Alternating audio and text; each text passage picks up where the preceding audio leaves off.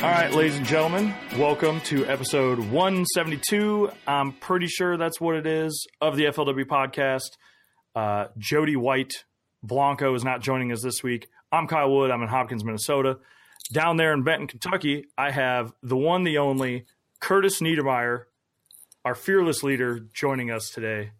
And I am beyond blessed to have you. Dude, where is the button you push to make it sound like applause? You're not prepared. I didn't have that queued up, but I think we can add that in. Hopefully, that we'll add that in afterwards. Okay, fantastic. But I'll give you a clap. I'm real happy to be here, Kyle. Real happy. The big cheese is in the house. Yeah, I guess. Jody probably doesn't give you that kind of intro when you podcast with him, does he? Once in a while. I mean, I've only done it with him twice. I think he's usually so intimidated by my presence on the show. Oh, sure. He gets a little nervous.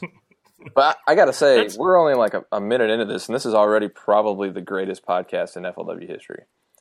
Well, I mean, I didn't want to jinx it, but I kind of feel that. I got a vibe about this week's episode. Yeah. We told the listeners last week that this could turn into a very heavy related hunting podcast, and there's a strong chance of that because you've been out hunting, I've been hunting, fishing is kind of dumb.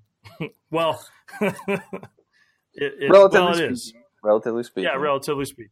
Well, that's what I'm saying. Just the potential to spend an hour or so talking about hunting makes it the greatest podcast we've ever done. It's going to be good. So I give a quick rundown of what we're doing. I haven't recorded an interview yet, but I'm 99% sure I will be talking with Joe Thompson, Furman Joe Thompson. Tomorrow he's a tour rookie, but he's fished the Coast FLW series for a few years, so we'll get to meet him. Just read a profile about him. Sorry to interrupt. It's going to run on the website. David Brown wrote it. Joe is putting the chips on the table, man. He is going to put basically his savings up because I don't think he has a lot of sponsors. You'll find that out, I guess, when you talk to him, but he's putting it on the line, and, he's a young guy. He's giving it a shot, and I think that's awesome. So, I mean, hopefully things work out well for him. It's cool. Yeah, he's doing it the right way. He's not tied down. He's made a little money, I think, so he's got a little nest egg going. He's going to give it a shot while he has a chance. Yeah, I've met him a few times at several Costas, and he's a super nice guy. He won as a co-angler, actually, at the Thousand Islands a few years ago, and not to get ahead of myself on introducing Joe, but super cool guy. We'll talk all about him. Yeah. But that interview will be done later.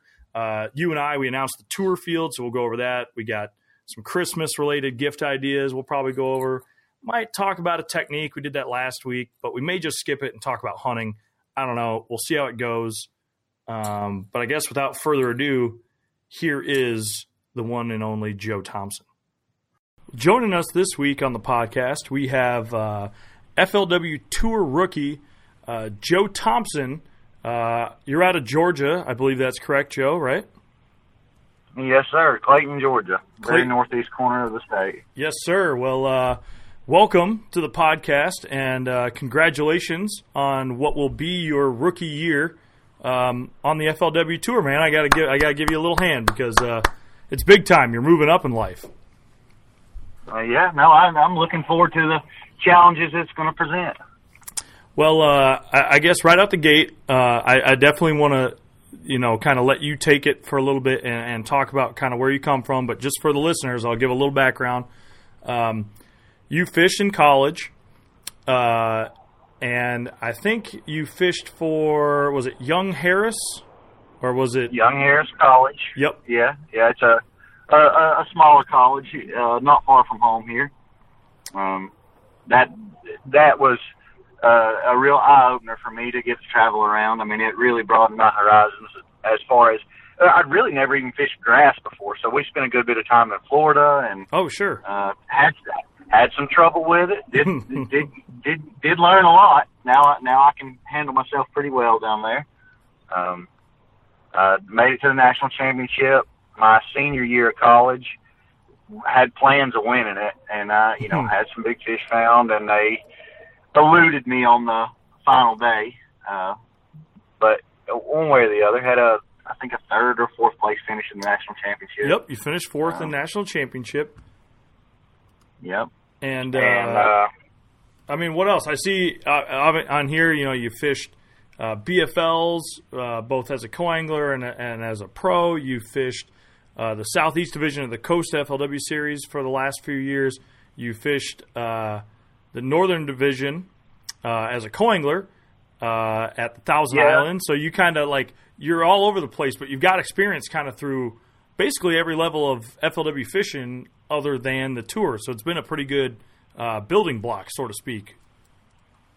Yeah. I mean, I like FLW in general. I mean, I prefer to fish all the FLW stuff. But I started with BFLs. I was probably 18 years old, and that was my first big tournament series, and I fished those for several years. Never had any great successes. Had a couple top tens here and there, and cashed a lot of checks. Then I got in the Costa Series stuff and decided I wanted to learn something, and I would travel around with them, and I cashed several checks, and I really did well as a co-angler. I mean, I've got a pretty strong co-angler record. I guess in the last 2 years I've had, out of the 4 or 5 tournaments that I fished, they're all 15th place and higher. And I won Thousand Islands as a co-angler. You did, yep. I got second at Kentucky Lake. That was this summer. And once again had the winning fish on. Just missed opportunity there. And I just anytime it's I'm not real busy at work here, or if I was, if it's hot here, I'm going north. And I just call it vacation and take off and go as a co-angler. I don't have to pull a boat or anything else, and that's actually worked out really well for me, just because I have had some successes. But it's I go up there for fun and brought home a Ranger last fall. And I was going to say last summer is when I met you in 2016 when you won on the Thousand Islands. I got a chance to talk to you then. I was up covering the tournament, and you were like, heck, it's hot down in Georgia right now, so I came up here to catch some big smallmouths and enjoy the cooler weather. And I mean, that's a heck of a way to take a little mini vacation. Oh yeah, for sure. No, I didn't have. I mean, I figured I could do well. I mean, I get along with smallmouth pretty well. I mean, I've been to Canada several times, and a spinning rod is, I've grown up with a spinning rod in my hand in clear, deep water, and it doesn't bother me at all to just go up there and do the same thing. I mean, anyway, we fish for spotted bass primarily in Highland reservoirs. I mean, Lake Burton and Lake Chattooga are my home lakes, and we spend a lot of time 20 plus feet deep, and I do well. I mean, and I just took that. I've actually taken everything I've learned here and applied it elsewhere, and I've made it work. I mean, our little finesse baits and everything, and light line seems to do well across the country.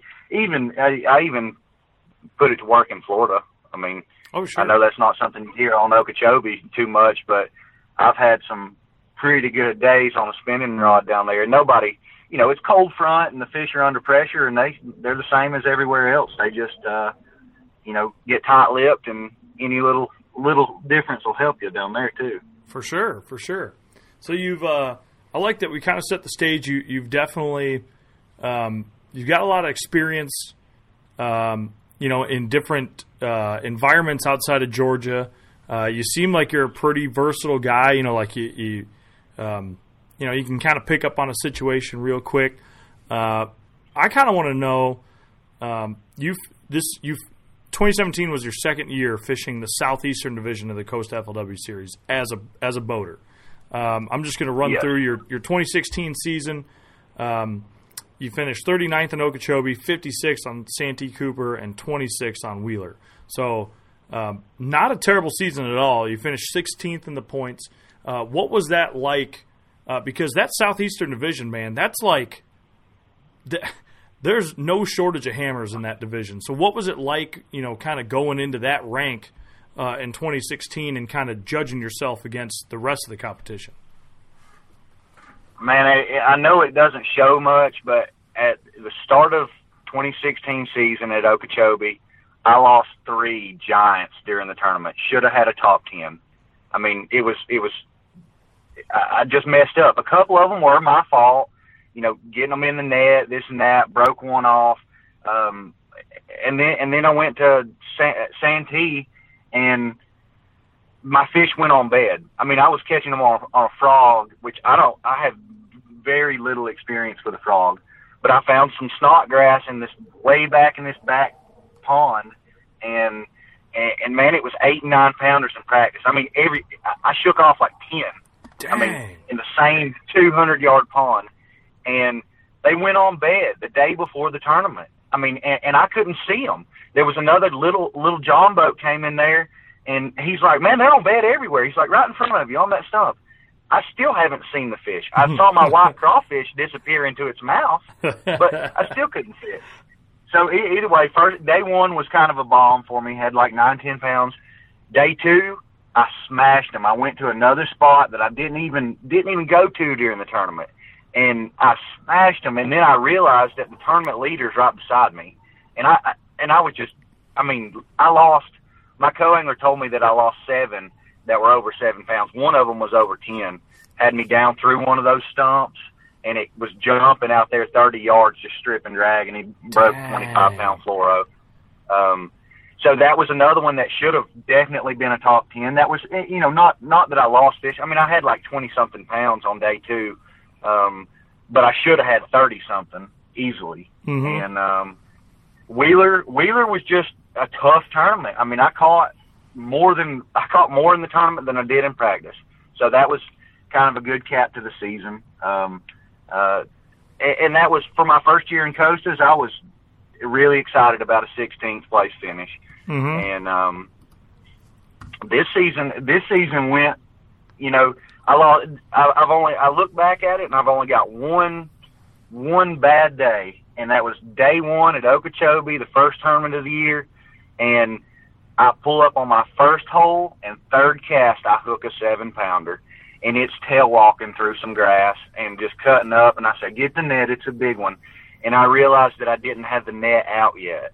My co-angler can't find the net because it's down in I drive a Phoenix, and it's down in the floor in a hole, and you got to lift up this little latch and then pull the net out. He couldn't find it, so I'm trying to lip a 7-pounder on third cast, and I touched him with my thumb, and he head shakes and comes off. I mean, I was fishing with 65-pound braid in a really big swim jig, big hook swim jig. I could have swung it, no problem. Mm-hmm. And instead I watched it swim away, and that cost me winning the points for the Coastal Series and another top 10. And it was, that really hurt my feelings.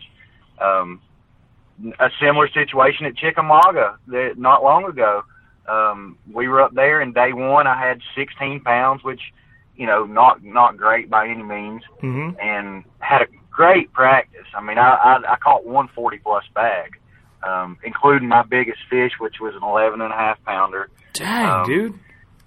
But then during the tournament, I didn't go to my best hole. I mean, I fished everything except the hole that was right next to the ramp.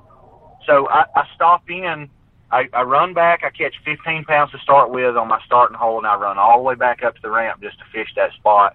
And I culled every fish I had, and I weighed in like 24 or 25 pounds off of one hole, and it was one cast on one hole. Wow. It was just some grass up on top of a bar.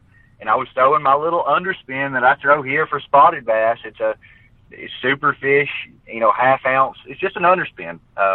And I'd tick that grass with it, and as soon as I'd, get a little bit bogged up, I'd pop it just a little bit, and they would just hammer it. Big ones. I mean, I had Buddy Gross going by me wide open in the wind, and I fished with the other shallow water anchors, the Talons, and I was 11 feet deep. He couldn't get his power poles to reach. I was in 11 feet deep, stopped, just jacking him out of one cast, and he's all around me, just drifting by me back and forth. And he wasn't catching anything. And he at the weigh-in, he's like, what were you catching those on? It looked like a little swim bait. Well, it was. A little one. And all it was a shad. It was a shad spawn deal. I mean, right. There were fish on bed. There were fish still doing the shad spawn thing. They were still pre-spawners. And, I would have, had that not been a weather shortened tournament, I should have won it. I think I ended up 7th place in it. Yep, you did. And if I'd have had a third day, I would have had another 25-pound bag, because I had like 3 or 4 more spots very similar to that I didn't even get to fish during the tournament. And nobody else was. I mean, I could see them. I could see that nobody else was on them, but I had no reason to leave. I mean, I was catching. It was like 20-minute spurts, but it was the same cast. I'd catch a 5, I'd catch a 3, I'd catch a 7, I'd catch a 3, and it just kept reloading for whatever reason. I couldn't catch them on any other cast. I don't know. Ledge fishing isn't really my forte, but they were definitely set up because of that current. Sure. There was like a little open patch in the grass that had some shell in it. But that was that. I had a good season either way. Well, no doubt, and the impressive thing, like for me looking at it, in 2016, your first run, like I said, the Southeastern Division is probably the toughest division of the Costas, and you finished 16th.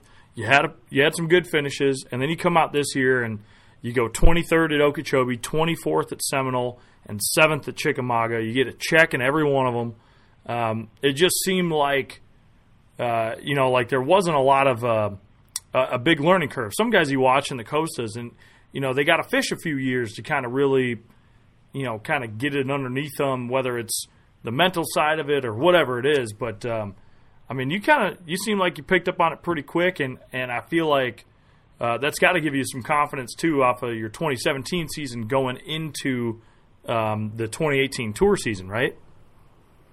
Oh yeah, no, I mean I'm not. I'm not nervous about how I'm going to perform, or, that I'm not worried about that. And I'm not even, several of the places that we're visiting I haven't been to before. Like St. Clair I haven't been to. Obviously not scared of a smallmouth fishery. But Cumberland I've never been to. I've actually never been to Smith Lake. But, all I've ever heard is, Lanier and Smith Lake are very similar. And I fish for, it's a blueback herring lake. That's what I grew up on. That's what everybody seems to struggle on, blueback lakes. But, I mean, that's how I learned to fish. I mean, I imagine it. I've never fished a big tournament, on a lake that I'm familiar with. Who knows how I'll react to that. I mean, I do better on grass lakes and river system smallmouth fishing. I mean, but I've been to Kentucky Lake, had a good finish there this year as a co-angler. I mean, I'm not really worried about it. I mean, I'm going in confident, and if I can catch those fish that that it's my fault I lose them, then I'll be way ahead of the game. I mean, this year I had a great season, but if I'd have done things just a little different, I mean, I'd have beat Randy Haynes and Buddy Gross in the points, and I'd have had, a fat pocket from those checks too, because right. I would have really done better with just a couple little mistakes that I made. I mean, that one with the no net out, and I won't make that mistake again. I was going to say, some of these seem pretty easy to learn from, like the no net. Plus, before a tour event, you get the off day. So, on that Wednesday before, you can kind of get everything gathered together. You can make sure your net's out. You can make sure your hooks are sharp and all that good stuff. Yeah, I mean, that's part of the problem, too, is I always, it doesn't matter how much time I have to practice, I'm out there until the meeting on the day before the tournament. And I always, I'm late night getting my tackle done. That off day is going to help me a lot, I do believe. Mm-hmm. Yeah, no doubt. It's there's a reason so many guys talk about why they love it, and it's that exact purpose right there. Is that if you're one of those guys that goes hard and practices hard and all that, and then all that preparation stuff that is so necessary kind of becomes a secondary thought well, now you're kind of forced to you can sleep in, you can actually eat some good food, have some breakfast, and get your stuff done. I think for a rookie, too, it's got to be kind of comforting, I think, to know that's in front of you at least. Oh, for sure. I mean, that's what that's going to make a big deal to me. I mean, I'm also fishing the southeastern coastas again this year, just because, you know, I'm going to be at Okeechobee regardless for the tour, so I wanted to go down for it. I like Okeechobee. I mean, even though every time I've ever been there, it's been a cold front come through. But I think that actually benefits me. It kind of slows everybody else down, and I, you know, I got some little tricks down there. Mm-hmm. You know, I really want in Seminole. I mean, I had a good finish down there, and you know, some big fish down there the last time the Costa went. And Santee, I want revenge. I mean, Santee left me. You know, I drove all the way home with a heartache just because I lost all those big fish. I mean, it should have been my biggest tournament bag ever, and I don't even remember what I had, 20 some odd pounds. But you know, I want revenge for sure. Mm-hmm. I like it. Well, I like that you're doing the both the Costas and the tour event, because you're right. Like you got to be at Okeechobee for the tour anyway, so you know you might as well go down a couple weeks prior and fish the Costa, which a lot of the tour guys will be down there. I'm sure that tournament's always jam-packed anyway with kind of big names and stars, and I'm sure this year will be absolutely no different. Yeah, no, I mean, it'll be, you know, it'll be a lot of the tour guys will be in that tournament. I've actually had, you know, I occasionally get to talk to Buddy Gross, and he says, you know, if you're not fishing the Costa Series while you're fishing the tour, you're backing up. He said you're better off, you know, money wise and everything else, get in the Costa Series. He said it's more valuable to you. And you know, I mean, I look up to him for sure. He's one of my heroes.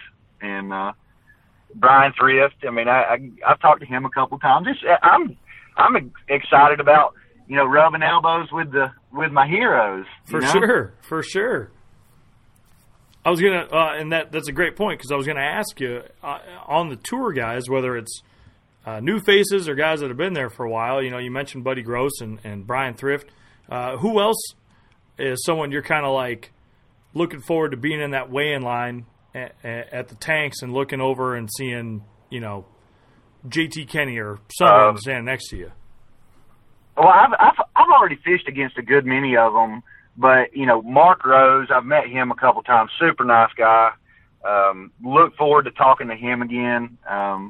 And you know, obviously he's a hammer, and looking forward to that. Let's see, Scott Martin. You can't help but respect the guy who's doing, as far as I can tell, as far as sponsorship goes, he is the man. You know, he doesn't even have to do well in the tournaments, yet he does. I mean, he's a great fisherman too, but he's got his sponsor stuff down pat, and you got to admire him for that. For sure. I don't know. There's lots of guys. I mean, they're all obviously every veteran there is there for a reason. You can't keep up if you're not performing well, and those guys, they're good. Well, you mentioned before we started recording that you knew a couple of the fellow rookies. I think there's actually 20, because I think the list on our website has 18, but I believe Todd Castledine and Russell Cecil were left off of that. So I think it's 20. But you said you knew a few of the guys, some of the rookies that you'll be fishing against this year, right? Yeah. I don't know what the deal is, but I mean, here locally, I say locally, you know, within a few hours of me, there's a few guys getting in that are, you know, they're good. I mean, I actually don't know them that well. It's more like travel partners for the Costa Series stuff. Oh, okay. And you got one guy coming in from St. Clair that I traveled with. I actually practiced with him at Thousand Islands the year that I won. I just got in the boat with him, and great guy. Steve Hatala. Yeah, he is a cool guy. I'm good. I'm good friends with him, and we still talk. And he's, I hope we can swap out a little information here and there for Lanier versus St. Clair. I mean, we've got some good trade material. Sure, and, sure. I know a few guys. I've signed on with a couple of sponsor deals that, already have a few fishermen on their lists, and I've met them, and, they're saying, if you need somewhere to stay, come stay with us. And not really going to talk about that sponsorship stuff yet. It's not released yet, but sure. But yeah, I mean, I've met a lot of people, and I know several of them. I mean, Clayton Batts, he's from Georgia too. I've traveled with him. I don't know. I don't even know how many of them I do know. I mean, I know several, and I've, met several for sure. But looking forward to a good season for sure. Now, you mentioned like traveling with some of these guys for the coasters and stuff. Do you have one particular guy or a group of guys that you're going to travel with for the tour? Are you going to do it yourself? Have you thought that far ahead yet? Oh yeah, I'm already planning. And Craig Razima from over in South Carolina, we're going to be travel partners, and we're going to rent houses or get rooms, and we're going to try to split travel costs and everything. Yep. And I think that'll help out a lot. But I've actually got several guys that I can call, and I guess I need to get to work on that. I mean, to go ahead and line something up. But just get all our travel plans made out before it gets, before everybody else gets in there. Yeah, that's understandable. Well, I guess, it is, the season is upon us. It sounds like, you're busy finishing up sponsor deals, so that's all well and good. I guess before I talk any more about that, I suppose I kind of want to know, what do you do right now for a job? All right. Well, I'm actually kind of jack of all trades. I mean, I'm a carpenter 40 hours a week, and I work for my dad's construction company. I have, several jobs. We live in a vacation community. We have a lot of celebrities on our little small lakes here. Saban, Nick Saban, Alan Jackson. We got some big names, lots of big houses, but I caretake a lot of those houses. I do, just your basic leaf blowing, pressure washing, window cleaning. Window cleaning is pretty big. Really? Everybody wants their glass clean. Okay. And, I live in the mountains, so it's big, tall houses and everything. And then I'm also a licensed real estate agent. I work for Remax and Raven, and basically I'm too busy to do that full time, but my mom's big into it. She's had a very successful career with Remax, and so I'm like her secretary, I guess you'd say. Like I go around and open up all the houses for her, and whenever she's too busy, I go show people. And but yeah, I mean, I've got several jobs that I'm wide open all the time. Yeah, you ain't kidding about being a jack of all trades. You are you got a hand kind of in every pot, so to speak.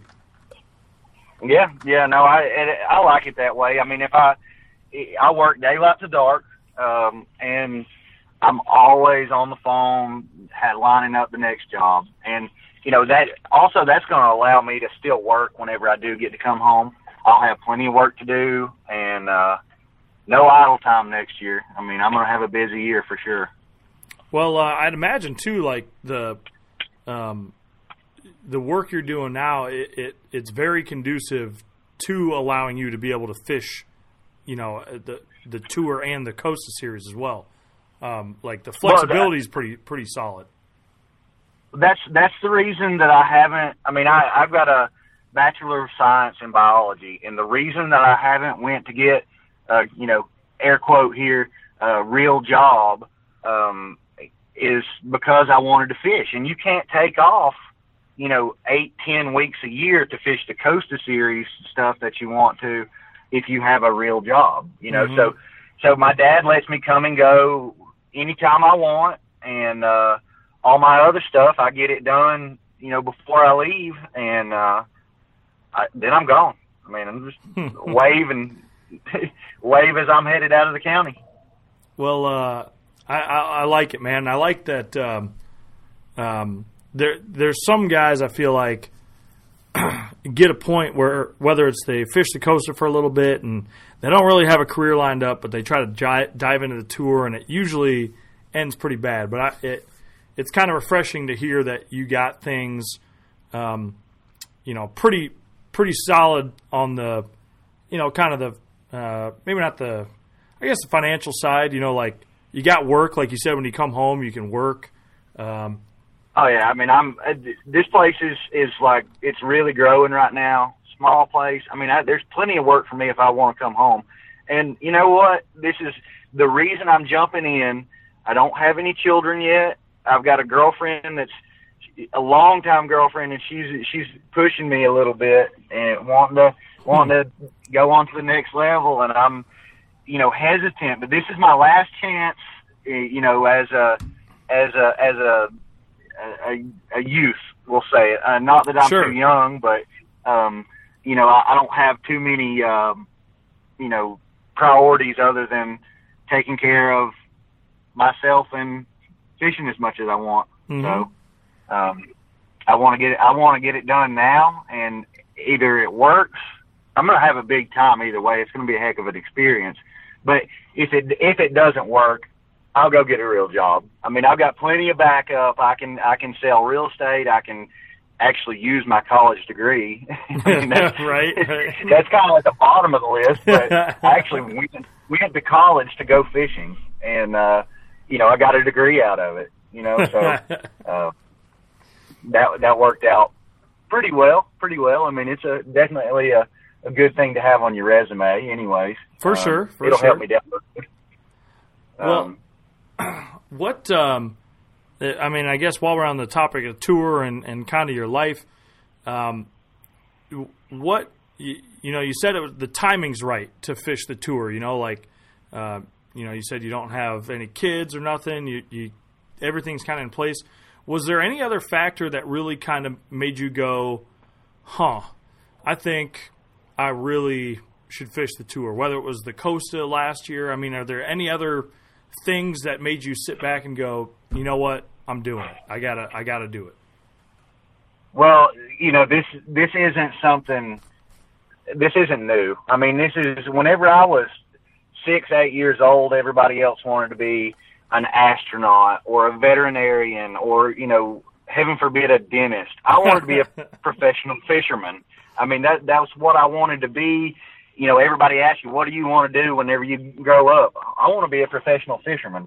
And so this is something that I've, it really did kind of fall in my lap. And had I not, it was one email from FLW. They said, you qualified for the FLW tour. You have priority entry and this and that. And I said, well, now it's now or never, Mm-hmm. it's time to do it.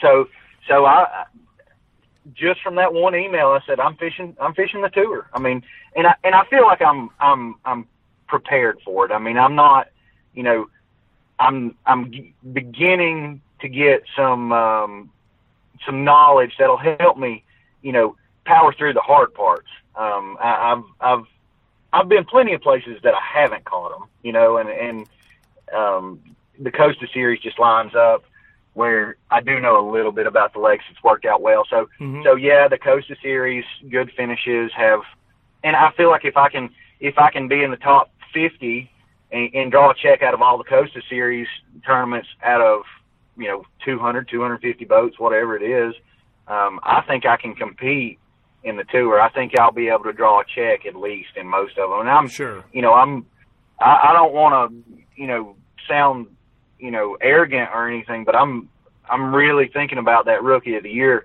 I don't think, I better put your money on me. I mean, I'm confident, and that would be, a really good start to a career there. Start out with Rookie of the Year, and I think I can do it. I mean, I really do. I'm confident. I like the confidence, and I mean it's. I always thought like Rookie of the Year. It's one of those things that you can only win once, right? Like you get one shot at it. Right, so when you do it, it's a big deal. This year, especially though, like with not only the size of the rookie class, but the just like the sheer, caliber of anglers that are in this rookie class. I mean, it's like not a slouchy type of rookie class by any means. So, I feel like there's even a little extra on it if whoever wins it this year, it can be that much more special. Oh yeah, no, I mean I'm after it. I mean that's the goal this year is Rookie of the Year, and I want to be able to make a little bit of money. I understand that I'm not going to have the sponsors and everything to do to make a lot of money unless I just have an outstanding year, which I'd love to have. But if I can get out of this season with making a little bit of money, then and just enough to put me toward the following year, I think that's a great start, and that's what I'm shooting for. And it'd be really nice if I could get out of each tournament with at least a $10,000 check. That would be that would help. That'd go a long ways. For sure. Budgets. My budget's not too big. I mean, I'm not covered all the way yet. But I think I'll be all right. Well, on the topic of the tour, you mentioned some lakes you haven't been to, some lakes you have. Do you have a favorite one on the list for next year? I'm shooting for Lanier. Yeah. I mean, Lanier in March. I mean, it's an hour from the house. I can tell you right now where I'm going to be and what I'm going to be doing, and it's not, it's no secret, but I've got confidence in it. And it just depends. I mean, Lanier in March is going to be, possibly spawn. It'll be early spawn if at all. I hope that it stays cold. I hope that we have snow the week before the tournament. That's what I really hope for. And that'll, then your Florida guys are going to be really hindered whenever they can't sight fish. Yep. We're set up to be, every tournament could potentially be a spawning tournament this season. Every single one of them. I mean, Kentucky Lake, not so much, but that those fish up there, they, you could still have some spawners, depending on the weather, no doubt. Obviously. And I'm not great at bed fishing, but I can hold my own, I'd love to think that I could, pull the light line trick and go to town all the way through the season, but, obviously not going to do that at Okeechobee. The stuff I'm doing down there, most of it's going to be 65 to 80 pound braid. And, I think that's no secret or anything, but, that's the only place I've ever been that I fish straight braid. I mean, it's almost amazing to me, honestly, that they still bite it after being pounded so long. Oh yeah, man. You should come on up here to Minnesota and, heck, you'd be amazed at how many fish you can catch on straight braid in like really clear water. But they're a little more dumb than the Okeechobee bass are. Yeah, y'all have so many more lakes too. I mean, it's not like if there's a tournament on one lake and you don't want to get in the tournament, you just go across the street to the other lake. Yeah, I mean, yeah, pretty much. I mean, I've actually never fished in Minnesota. I've been through there plenty of times. I always said I was going to slow down on the way through at some point, but I haven't done it yet. I mean, we go straight through Minnesota, up through International Falls, up into Canada, and that's some good smallmouth fishing. Oh yeah, that is Northwest Ontario on a a float plane trip, drop you off on an island kind of deal. Oh, right on. So do you guys? Where do you fly out of? 75 a day. Oh, fly out of Koken. Oh, okay. Yeah. Oh yeah, it's 75 a day. I feel like, my mom catches 75 a day. I don't even count how many I catch. I mean.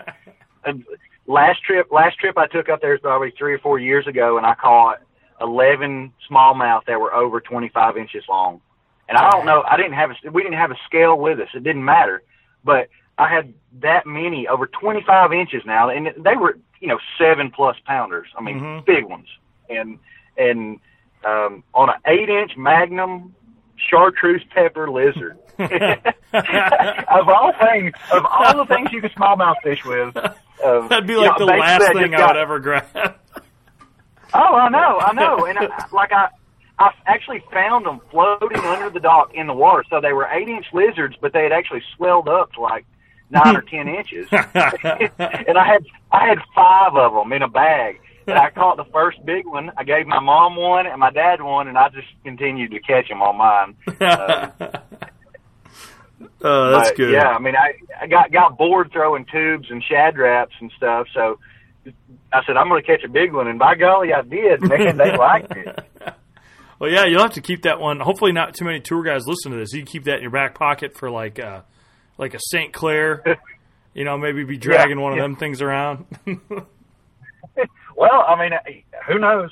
Who knows? I mean, out there we were in, pretty small glacier lake, but with very little fishing pressure. But, one way or the other, I might try it. I don't know.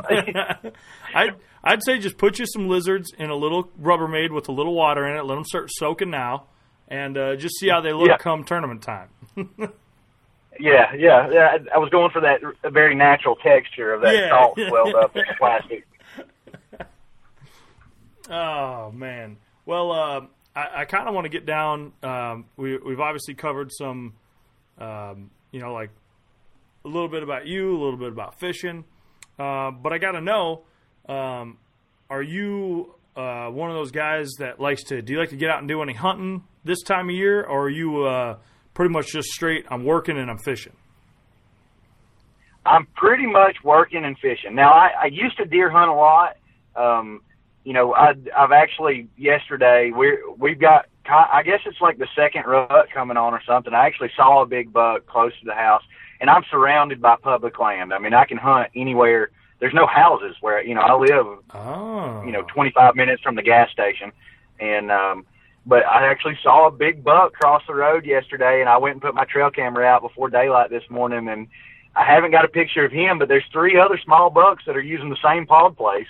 So, I'm thinking about, I've got one of those, covert cameras that'll send the pictures to your phone. Oh yeah.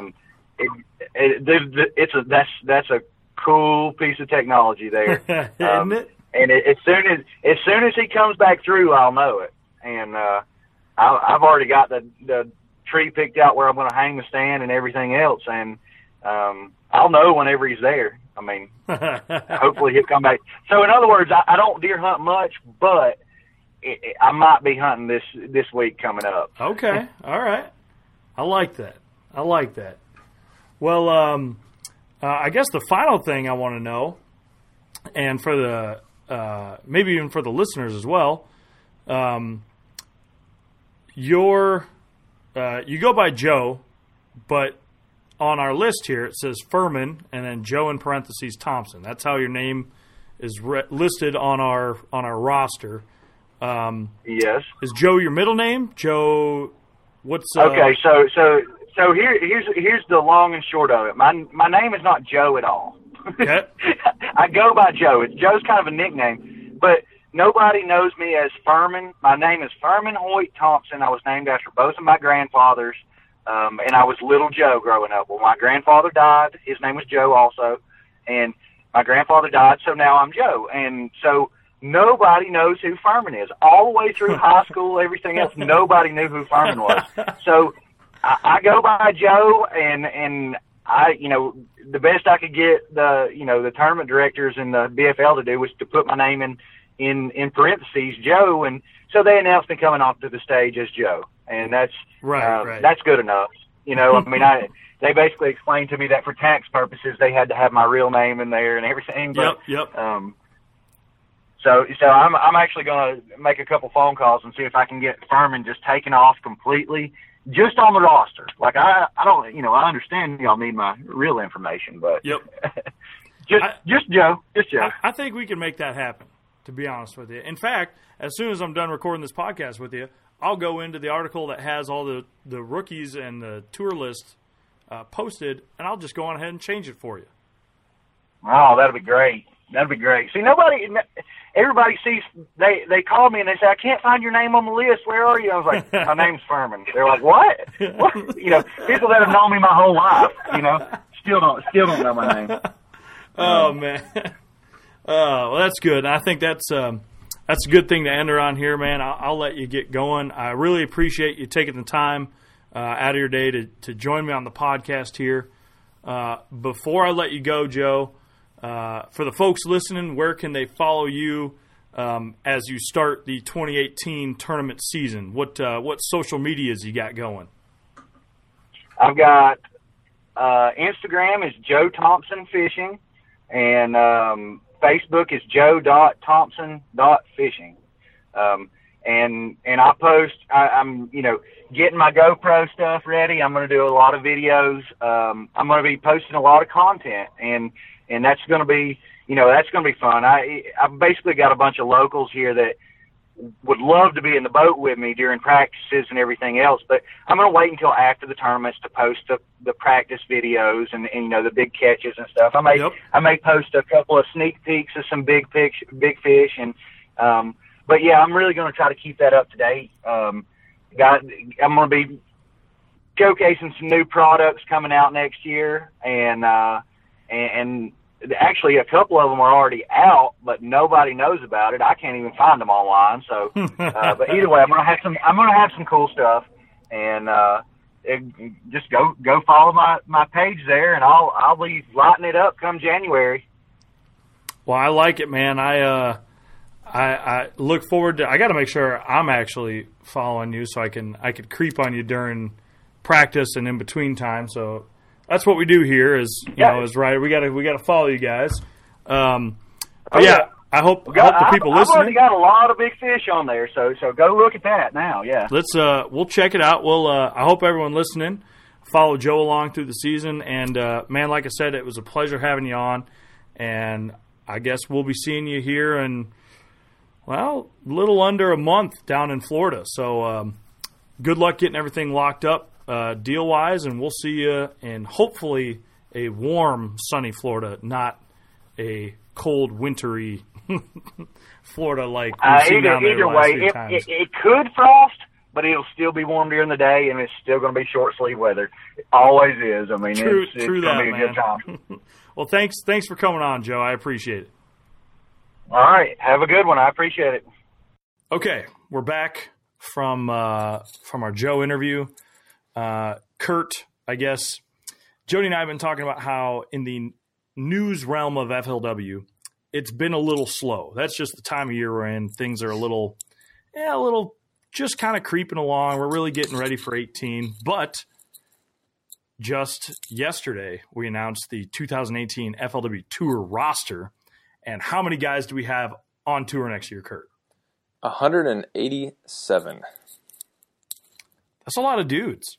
It is a lot of dudes. It's a little old school FLW. I'm not knocking it. I'm just saying it's a little old school. We used to do, I guess we had 200 boat fields for a while. I don't think they were ever much bigger than that, but I think when I started, it was like 200 boat fields. And yeah, I mean, who can complain about having too much demand for your product, right? I mean, that's a good thing. So I think it's a good sign. For sure.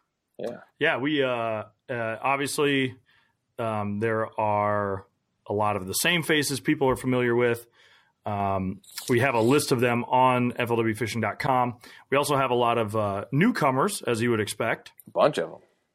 I will point out that Wesley Strader, Shin Fukai, officially fishing the Elite Series, so wish them the best of luck, but you will not see them on the tour next year. Dude, that's a lot of laughs we're not going to have. Dude, right? I mean, Shin's always good to crack a joke on stage, and Wesley's Wesley. So, I mean, I do wish him the best, and everyone has to choose what's best for their career in this business because it's hard to make a living catching bass. But I'm going to miss those guys a little bit, I will. Different. We'll still cross paths with them. We'll see them at ICAST. Might see them at a Costa or something. But wish them the best of luck. But we do have some guys that fished the Elite Series last year coming over, and we have like 18 or 19 legit rookies fishing us. I think it's 18. I didn't count them, but I don't know. I'm kind of with you. I like the bigger field. It is kind of old school FLW. There's some people that are kind of griping and moaning about it. Now we are going to we're going to pay down $10,000 to 60th place. I think is how that goes, right? Yeah, more money. It'd be another 10 places. 18 rookies. So, I just counted them. 18. 18. Yeah. All right. So pretty solid rookie class, and a lot of guys that have fished Costas for a while. There's some guys that were tour rookie or tour co-anglers for a few years. But it should be a pretty good rookie of the year race, I would guess, because that class looks kind of stout. Oh yeah. Who else? What about in terms of, we don't really have them listed out, guys we haven't seen for a while. I know one in particular. Let's see, like we got Chad Morgenthaler's fishing us again. Yeah. I was just running through the list. I was on the road when we made the announcement, so I haven't really had a chance to go through the full list. And I'd heard some of the rumors, but I've been occupied enough this offseason that I hadn't, really verified a bunch of the people who were coming out. I saw Little Mac's going to fish us this year, Jared McMillan. Yes, sir. Jared McMillan is fishing us. And his brother says that Jared is the best fisherman on Okeechobee right now. So keep that in mind. And keep in mind that the McMillans are good buddies with Gussie, and they're good buddies with the Johnston brothers. And if those guys are all working together, you've got a northern smallmouth tournament. You've got 2 in Florida. I mean, dude, what a stout little group of guys that's going to be. Oh, yeah, that'll be like kind of a force to be reckoned with, because we've seen, I guess maybe some people don't know that they've been like Gussie, the Johnstons, and McMillan have been hanging out the last couple of years. But, yeah, now it's like a couple of Florida tournaments. We got some smallmouth stuff. Yeah. Like, they'll really be able to feed off each other. And I actually wouldn't be surprised if Brandon McMillan, I could see him having a really good year again this year. Yeah. Look the schedule. He's been doing better on fisheries where, I guess I just assumed he didn't have the types of fisheries where he didn't have a lot of experience. You always kind of peg guys in Florida as being just Florida guys, and maybe it takes them a little while to kind of figure out how to catch bass that don't run and hide as soon as the temperature drops 5 degrees. Yep. But he's really shown that he can catch them. I don't think those guys – I don't think they full on share information. I don't know that for sure. I think they just kind of more like, a little bit about how they're catching fish. It's not like they're sharing spots or anything. No, yeah. I think the Johnston brothers do together, but I do know that there's a little bit of information changing hands, and that just makes it makes it a little bit easier for them to get on a pattern and find some fish. And so, that's a good Definitely. group. But yeah, I think it'll be real interesting to see how that turns out. Who else? Glenn Brown's back too. I'm just running. Yeah, Glenn Brown is back. Yep. He got over. He had some health issues, and did we run an update on what his situation is? Maybe we should talk with him. I don't know if we have recently. We probably should, because he's back in action. He seems to be doing well. So I'm super pumped to see Glenn back on there. Yeah, we got Todd Castledine, Russell Cecil joining the tour this year. I think Jody and I have hinted at that a little bit, but it is official that the 2 Texas Hammers will be going against the, some of the best and the best. Let me tell you, the best. There are, between those 2 fishing the tour and Ray Hansman fishing the Elite Series, there are a lot of dudes in Texas right now who are really happy that those guys are going to be fishing local and that they're tournaments. Occupied. Right? Yeah. Good. Get out on the road. Get out of here. Quit taking our money, for crying out loud. Oh man, who else? Gosh, I feel like there's a pile of names. I should have been better prepared with this. Clint Davis, yes, my old buddy from Montevallo, Alabama, is back. Chad Grigsby, inside joke. People get that right. You got to do it in the Ron Lappin voice. If you've watched, hey, my old buddy Clint Davis from Montevallo, Alabama, how you doing, big boy? Catching fish. That was a circuit breaker thing or something, wasn't it? And I think we've done it a time or two. Otherwise, you'll hear a lot of it next year, I'm sure. Oh, yeah, definitely. J. Todd Tucker joining the squad this year. Chad Grigsby's back. Yep, Grigsby's back. The Minnesota crew is kind of expanding. So, yeah, if you're up here. Who is that kind of works with Andy Young and Josh Douglas? Was it Koengler, I think, or maybe Dave Larson? Yeah, I don't know him very well, but he joined up with that group, it looks like. So, or they're going to travel together. Yep. Yeah. Yep. Minnesota is Chad Love and I have had this conversation. Minnesota's kind of it's always been known as a fantastic place to fish, but I guess its tournament scene has always been somewhat of an in-state tournament scene, but it really is kind of gaining ground on a national For sure. recently. I guess maybe what they changed some regulations, getting people on Mille Lacs. There's all kinds of weird stuff going on that lake, but having some big tournaments there and seeing a contingent of guys. Oh shoot, I'm gonna screw up your buddy's name who made the classic. Can't think of his name. Seth Feider, yes, Feider, and then Andy Young and Douglas and these guys. So look at Minnesota just getting after it, man. Hey, I have said it before, and I will say it again. Minnesota, in terms of a state, now granted you can't fish all year round like you can down, like Kentucky, Alabama. But dang, dude, the diversity we have up here, it's no surprise to me that you're starting to see an Austin Felix. Austin Felix. Totally we can't forget about Austin. But it's no surprise to see guys coming out of this state and actually like competing well on a national level. We got it all up here, man. That's why I think you should just move up to this office. Get out of that stinking Kentucky office. You'll be closer to bird hunting. You can catch walleyes. I'm not going to lie. Somebody asked me one time, what's your favorite state that you visited for your job? And the answer was Minnesota. Now, granted, there are a lot of Western states that I really would love to visit, and I feel like if I ever went there, they would probably win out. But that wouldn't even be for my job, right? But just for like where I've gone, right? It's definitely Minnesota because I don't know. I first of all, I love to catch walleyes. I'm not going to lie. Mm-hmm. I'm a bait fisherman, and I'm not ashamed to say it. And the variety of fisheries and fish species and the sheer dumbness of so many of the fish that live in Minnesota, it makes me feel so good when I go up there and fish because it's fairly easy to catch them, I mean, I'm not putting anybody down. To win a tournament, you still got to catch them better than everybody else. I'm not saying I'm doing that. But just I'm a perch jerker at heart, and I like to catch them. And not only do you have a diversity of species and waters and terrain, but you also have like 4 upland bird species. So, I mean, I know. Dude, if only I could get my wife over the winters. I think that's what's holding me back. She is not a cold weather person. They've been like kind of mild the last few years. Yeah, but it's like hoodie weather here. What is it there? Well, you could for sure wear a hoodie. But I need anything over the hoodie.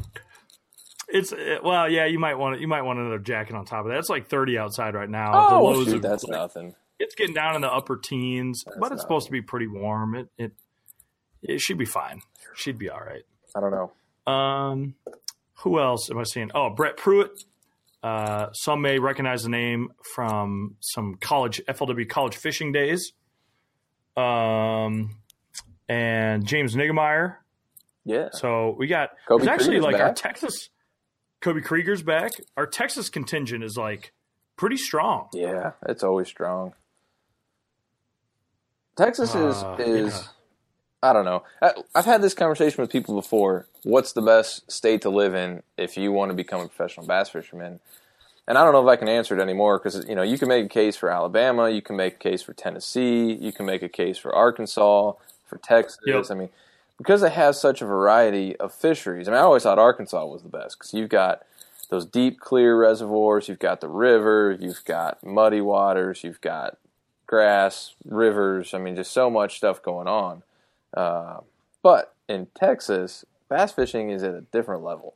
So you not only learn to catch fish, but you have so much opportunity to train yourself on how to be a competitive tournament fisherman, which is a really important thing, right? Like just being able to catch fish isn't the same thing as being able to catch fish under pressure with money on the line in whatever weather conditions out there, and when you have to beat guys, like Todd Castledine, so yeah, Texas is just a training ground, man. It's like, it's no surprise that like when Shin moved to the United States, he based in Texas. When Jay Ellis launched his career, he based in Texas. Yep. When Carl Jocumsen came over, I think he's still basing in Texas. So it's like there's no surprise that that's the place to be, and it shows when you look at the guys that are on the tour and fishing the Elite Series and fishing at high levels in other organizations. I mean, Texas makes it happen, man. Yeah, no, for sure. It's kind of, it's like it's a huge state. They got a lot of ponds to fish in that bad boy. And when you go to a tournament down there and you walk through the parking lot, every truck is like a $70,000 rig. So it's just cool. It is. It's like, they all have those cattle guards on them, so they can just mow down deer if they have to. Yeah. You don't worry about it. I'm not stopping for a deer. But I think they're deer down there. Aren't they like real small, like real tiny deer? I don't know, maybe. Of course, you might run into like a nilgai or something, or one of those other weird exotic. Oh, that's true. Species. You could run into an exotic. Yeah. Those I never things are thought pretty about big. that. Something with you ever giant eaten nilgai? I have heard it's fantastic. I talked to a guy. I went down there once on a media thing. We were shooting sporting clays, and it was kind of like a put and take bird hunting thing. I don't know. It was interesting. But anyway, they had some on the property, and one of the guys was talking about how some people, instead of buying beef, they would spend some money to go and kill one of those because supposedly they're fantastic to eat, and the cost was about the same, and just something a little different. So, but I don't think I've ever actually had any. They also have axis deer though, which are quite delicious, I will say. Oh, see, I've never had an axis deer, but I've had nilgai, and nilgai is very tasty. Yeah, that's very what tasty. I've heard. Yeah, they have a lot of interesting stuff going on in Texas. It's its own little world down there. It really is. I guess on that, Randy Haynes is fishing the tour again this year. So okay. Let's talk about Haynes. I think Jody and I had this conversation last time I was on the podcast. Also a great podcast, by the way. What do you think about Haynes' chances on Kentucky Lake this year? Because let me get the date here, just so I'm 100% sure. It's like mid-May. I thought it was early May. Like, hang on. Maybe it's early May. Kentucky Lake. Oh, it's May 17th through 20th. So, dude, if we have an early spring, I mean, obviously water temperature isn't the only factor in when the fish get out there. There's other things involved, water level and length of day and all that stuff kind of dictating the spawn. But, dude, May 17th through 20th, there will be some fish out there. But it will be a situation where there will be other patterns in play. And if there's high water, then there's absolutely a flipping pattern in play. And last time we had a Costa with high water, and I think that was late May or early June. I don't know. It's kind of a similar situation. I mean, Steve Floyd won it flipping bushes way down by like south of New Johnsonville. So anyway, I mean, Randy Haynes isn't going to put a flipping stick in his hand, right? Nor is Jason Lambert. No. They're the best at this very specific type of fishing, which is ledge fishing. So I'm just curious, what do you think, man? Like, from what you've seen covering Kentucky Lake events before. Here, I can't say you can. I mean, you can't count them out, right? Because it's freaking Randy Haynes. Right. Yeah.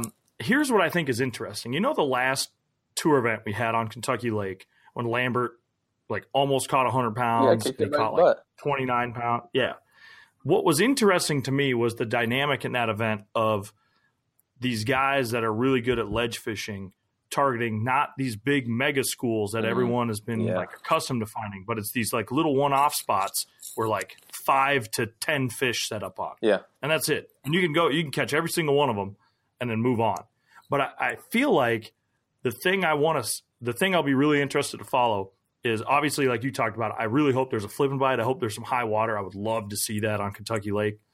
But Haynes and Lambert and Rose and guys like that, I feel like there's too many of these spots that they obviously know where those fish go to set up in the summer, but I feel like they know where those fish go maybe before they hit that big community hole. Mm-hmm. Maybe there's a one-off little thing they stop on, and I'm sure they got some sort of milk run where they can, hit maybe more spots than they would in the summer because no one's on them. Right. You know, they're less pressured.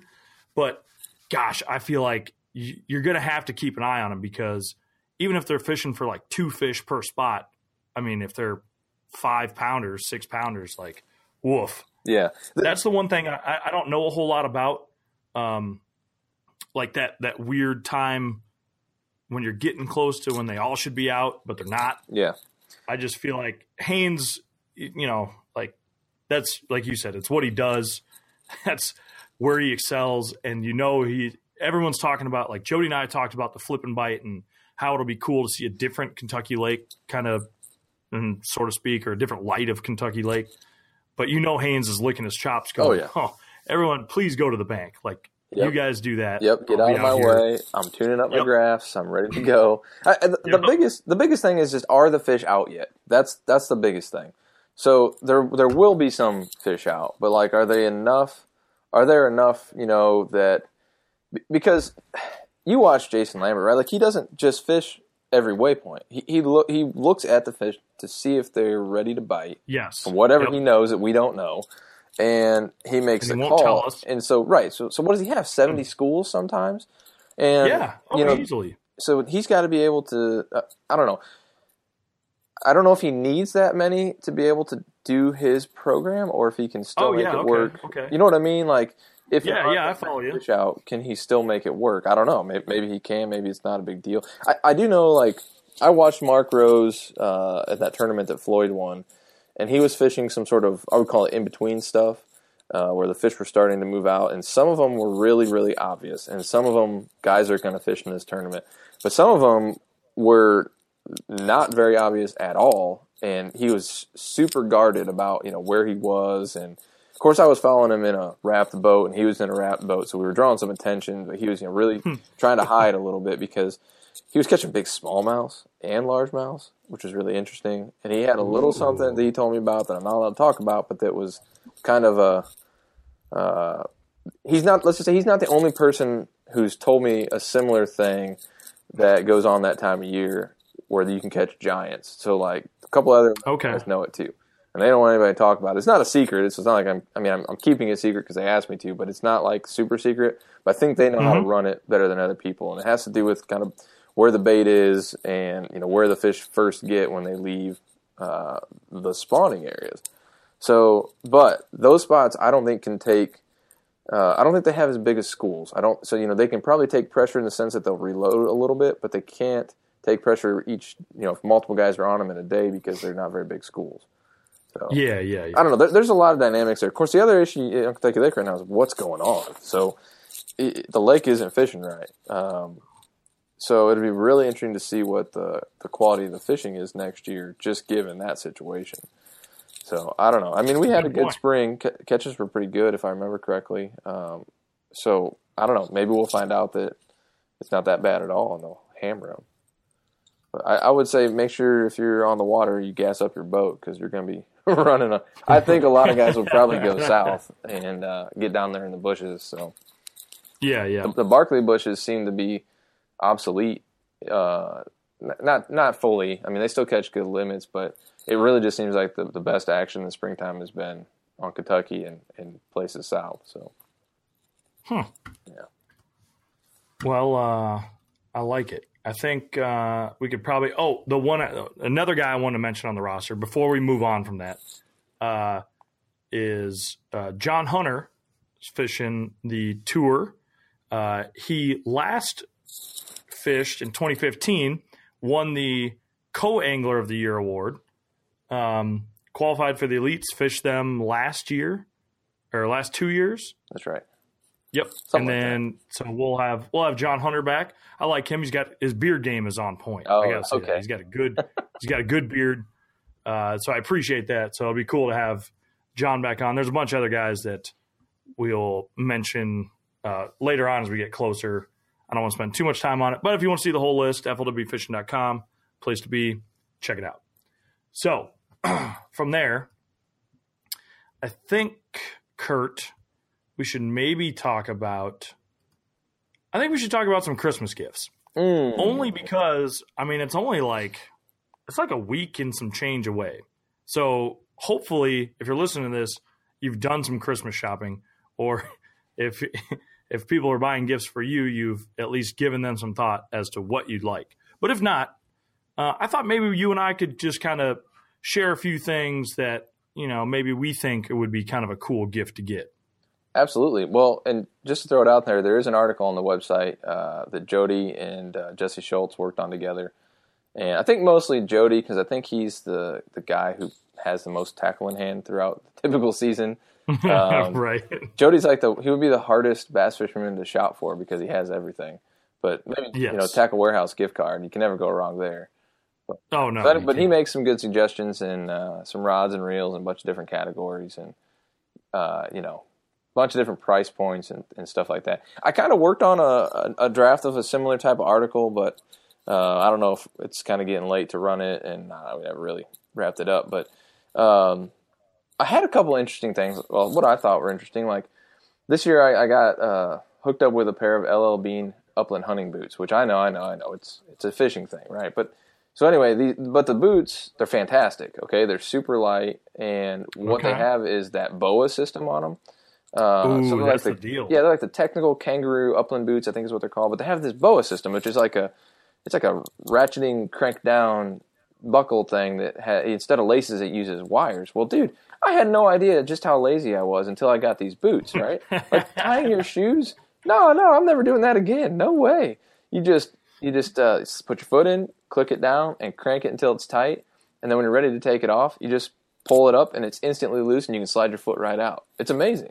And my little daughter, she loves it. She comes over every time she sees me putting them on, and she wants to play with the little crank. So you see, you keep your kids occupied. You got comfortable shoes. Hey, now you're talking. Yeah, they're waterproof. So yeah, I'll have mine on. I put a lot of miles on them this fall, but I'll have mine on at those first few tournaments of the year or when it's rainy and that kind of crap. So yeah, are they warm? Like for the guys that do fish in the winter, spring, or late fall? Are they insulated? Here's the thing. I don't wear insulated boots all that often anymore because they just make my feet sweat. I'm more a fan of high quality socks. So I got you. Now that being said, like when I growing up in Ohio, I had insulated boots, and if I lived there now, I'd have insulated boots, and if I was a deer hunter, I would because you're just sitting there.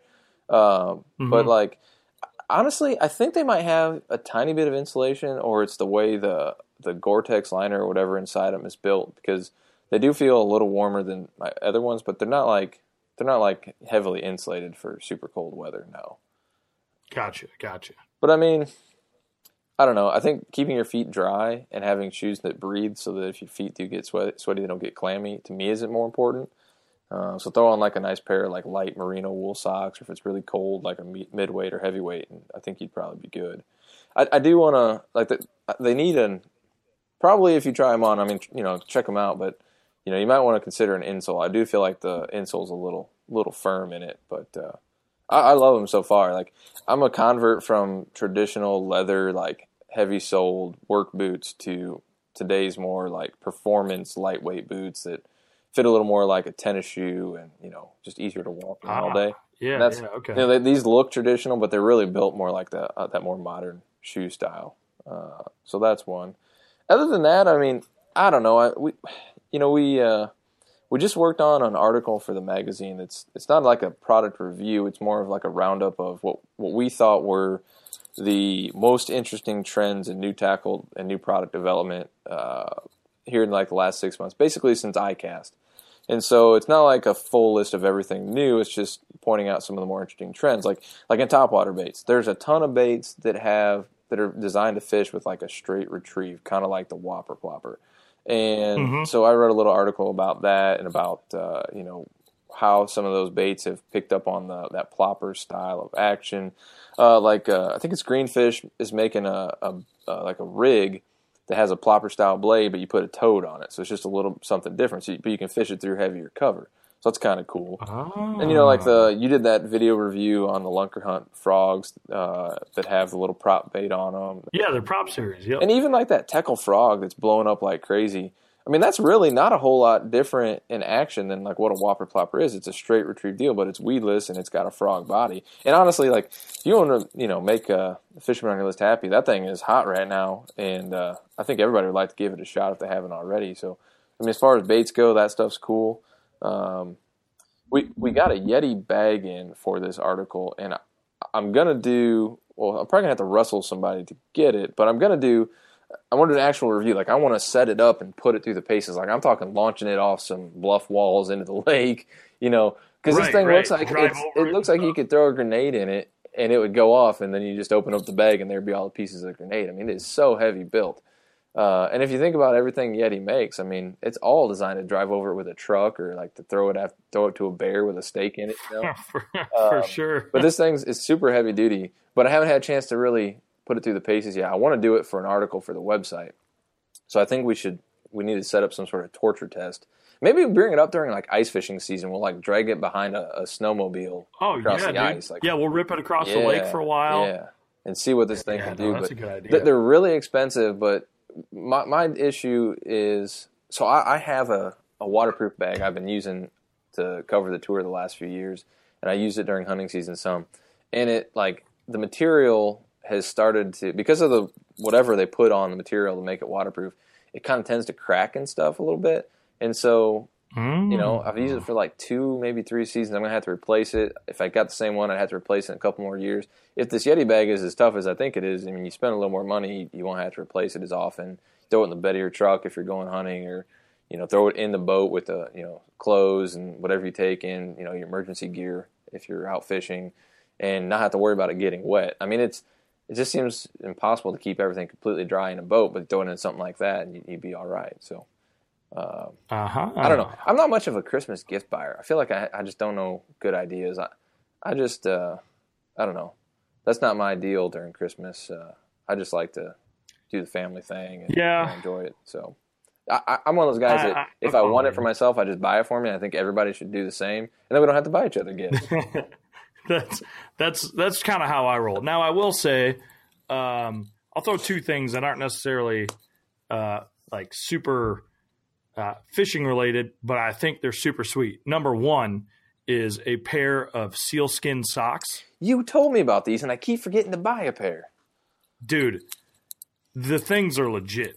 So if you don't know what sealskin socks are, they are waterproof socks, and I'm talking like 100% waterproof. They're breathable, and they make like lightweight layers and like heavyweight. I think I have the midweight ones, and they keep my feet so toasty warm. But I got them last year for Christmas, and I wore them at Cumberland, the Cumberland Tour event this year, and Beaver Lake when it was absolutely pouring rain. It rained all year, and well, yeah, pretty much anytime it rained, I wore them. Now, I did have a pair of the Columbia Force shoes that are waterproof, but they're just tennis shoes. So, like, when I was sitting down running and my rain bibs would slide up, and I had, there's like that lower part of your shin to your ankle, like water's just pouring in on me. My feet were bone dry at the end of the day. I wore them around. Last year I went on an ice fishing trip and trekked around outside. Like, you go outside to take a bathroom break, or maybe you got to grab a nice cold beverage from outside. Diet Coke. But I was walking around in the snow. Yeah, a Diet Coke or a Sprite maybe. Yeah. But I was walking around out in the snow on the ice with them. I'd come back inside. The snow would melt off my sock. My feet never got wet. You didn't have they never got cold. Just in the sealskins? Or is that what they're called? Yeah, dude. Really? Yeah, sealskins. Wow. Yep. They're like $50 for a pair of socks, and you're like, whoa, my gosh. But I have worn them a lot. They seem super durable. But like, if you don't like having wet feet, I would highly recommend getting a pair of sealskins, because these things are the deal. What are they? Are they neoprene? Are they real sealskin? Like, what are they made out of? I guess I haven't, like, it feels like there's like some sort of like a neoprene or some sort of liner between the fabric on the sock. Because they are like a little more rigid than, like a normal wool sock or something. You have to buy them like to your size. It's not just like large, medium, small. You have to get like your actual shoe size, or? They do. Well, I think they do go like large, medium, but they have like a sizing chart on their website that tells you like what it correlates with. Yeah, I mean, you basically can take a pair of non-waterproof shoes, and they're waterproof now. And so so like if you're going to go fishing what it is, and you like wearing shoes, Yeah, for sure. Like, I hate getting wet feet when you're fishing in the summer. Like, early spring, it's going to rain maybe.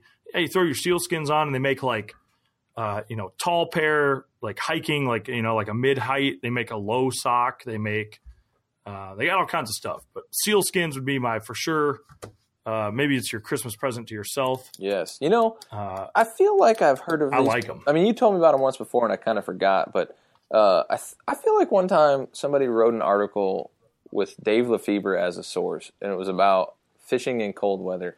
And I'm not kidding. I'm pretty sure he said he wears something like that, like sealskins or a similar type product with sandals, because he said he never wore shoes. And I'm like, come on now.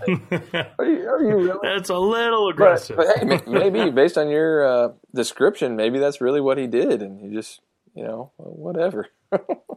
I know on the sealskin website, they have like a lot of photos of like guys going hiking and stuff wearing the sock with sandals over them. Like, classy. Yeah. So, I was in whatever you're into. Sorry, I cut you off again. Bad habit. No, please. Well, go I on. was shopping yesterday for a gift exchange. I needed to find something that would satisfy. I was in a sporting goods store. I needed to find something that would satisfy the people in my wife's side of the family that some like to hunt and fish and some don't. So my first inkling was just to buy like ammo or something for something I like to do, and then it's a dirty Santa thing, and then try and get it back for myself. I thought that was a little too greedy. So, but I was looking at the socks. I'm like, everybody can use merino wool socks. Some of the name brand merino wool socks, they're $30 or $40 a pair just for like wool socks. So $50 for that, that doesn't seem too bad. No, I think they're doable. I'm probably going to buy me another pair. I might, maybe that'll be my own Christmas gift to myself. Actually, now that I think about it, do that. Hey, speaking of, it was at Cabela's. Well, it is easy. Cabela's is the store I went into. I'm going to go off on a tangent here because I want to share this story before I forget or run out of time. So I was in the Kansas City Cabela's on the way home from my hunting trip yesterday, and I love Cabela's and other sporting goods stores let you do this because they let you bring your dog in. They're pet friendly, and so I had Zap, he's 6.5 months old. He's a German short-haired pointer, and he just spent 4 days hunting, and he did a good job. And so I thought, I'm going to reward the young fella, and I'm going to take him into Cabela's. Well, Zap's a slightly timid dog, so he's a little bit scared of things like doors. And so we get to the door. Like real frightening things. Yeah. They're big doors, dude. They're really large in the front. There's a bunch of them. That's true. So first of all, he's scared to go through the door, and I drag him in, and then there's a guy in there greeting everybody, which, by the way, looks like a really fun job. And he wanted to check him out, and so Zap piddled a little bit on the floor, and I acted like I didn't see it. It was like 2 drops. It wasn't like he peed on the floor, but he was, he does. That's what puppies do. And the guy's like, don't worry about it. Well, so their whole floor is like all the aisles are tiled, and then in between the tiled aisles where all the stuff is, it's carpeted. For some reason, the dog was afraid of the tile. He did not want to walk on the tile. So I'm like dragging him through the store until he sees an opportunity where he's close enough to the carpet, and then he gets on the carpet and he wants to like pull me along. Well, first of all, then we ran into some woman who was shopping in one of those little motorized carts. And she's loving on the dog. Like she's baby talking him more than I've ever seen anybody baby talk any other living being in my life. She actually reaches down, picks up his legs, and pulls him into her lap. This dog weighs like 50 pounds now. So she's pulling him into her lap, and she grabs his, I'm not lying, she grabs with both hands his cheek skin and is shaking his face and kissing him on the face.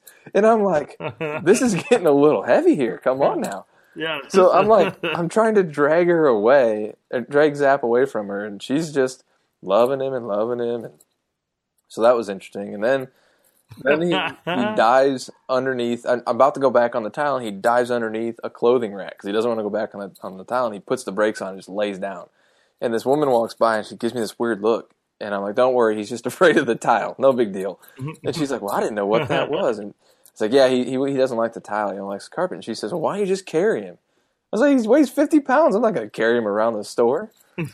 So I put him back in the truck, and I went in and did my shopping. But I just love dogs. Just make everything more interesting. They do. That is never been a doubt in my mind. See, what other podcast can you get Cabela's dog stories? Just this one. I'm going to say this is about it right here. Yeah. That's probably good for Christmas gift ideas. Like I said, if you haven't bought any yet, I mean, it's probably too late. So just get a Tackle Warehouse gift card and you're good. Get an FLW gift card. Oh yeah, you can buy some sweet clothing from our shop. So I just got an email. That's always we got this cool new zip up FLW hoodie. It's kind of like a I don't know if it's like OD green or whatever they call it, or some kind of green color. I like it. I'm gonna have to go check one of those out. Oh yeah, that thing is cool. I may have to. I don't know. Have to see if I can add that to my own Christmas list. Yeah, maybe just go in the back room and see if you can just find one that's laying around. Off the shelf. See, I wasn't going to go there because now there's evidence of my. Now it's a conspiracy, but. Oh crap! Never mind. Okay, so we talked about some gift stuff. I was going to do technique chat. Honestly, I kind of feel like we should just talk about like cool hunting, fun life stuff. I do have to say though, before we go on, the email MVP himself, Mark Blackstad from Forest Lake, Minnesota, who is legit the email MVP. Love hearing from you, Mark. He sent Jody and I an email about last week. We talked about jerk baiting and like kind of like stuff Jody does down in Kentucky and some stuff I do up here for smallmouths. And I apologize. I will respond to your email, Mark, but I did want to give you a shout out because you mentioned being around toothy critters. And he wanted to know if I've ever tried using like tieable titanium or heavier line, like a braid or bigger fluoro or something to help protect your jerk baits. And I have, Mark. I have used tieable titanium, usually like about like an 8-inch long stretch of it. Now, Kurt, have you ever, like back in the walleye day, I don't know if did anyone ever do anything with tieable titanium with you, or have you ever used it? No, I've only used it muskie fishing, and honestly, I mean, not the tieable stuff though, because I think everyone in muskie fishing buys a pre-made titanium leader or makes one like in the shop. Like I don't think they're. Maybe they are. I mean, I'm not up on modern muskie techniques, but that's the way we did it. The few times that I went, we just bought pre-made titanium. You know, the walleye guys were so concerned about like the low intrusive presentations and stuff that they went with really, really light line. I think they just assumed that pike bite-offs were going to be an issue. So no, I mean, I really don't have any experience with it. I think that's just how Rapala sells so many X-Wraps, is that the pike bite them off all the time, right? Yeah, for sure. But I will say to Mark or anyone else that deals with toothy critters, I use the Terminator titanium is the one I'm most familiar with, and it's super cool because you can tie like a clinch knot or an Albright knot with it. It's super kink proof. It's like really, really. I mean, titanium obviously is really flexible, but this stuff is like, I don't think it hurts the action of the jerkbait. I don't think you. I don't really think you catch maybe any less fish because you can run like a pretty small diameter. Like they make it like 20 pound might be the lowest. I think I use 30 just because I don't know. 20 scares me, but it's super thin. But it's really cool stuff. So for sure, I have tried braid. You'll totally get bit through, especially the big stuff. Fluoro, I think you'd hurt the action of the jerkbait too much if you went to heavier fluorocarbon. But tieable titanium definitely is the deal for that. And maybe that should be something. Maybe that should be like an article idea. That's actually a pretty good point. How to deal with sluice snakes. Yeah. Ooh, I like sluice snakes. That's a good call. But yeah, I'll respond back to you, Mark, in the email. So if anyone else has any questions, hit us up because I'm willing to share knowledge along with Kurt or Jody. Yeah. We're just full. Don't hit me up for jerkbait. We need to tell people content. I'm not a good jerkbait fisherman. I just don't do it enough because I have very little confidence in it.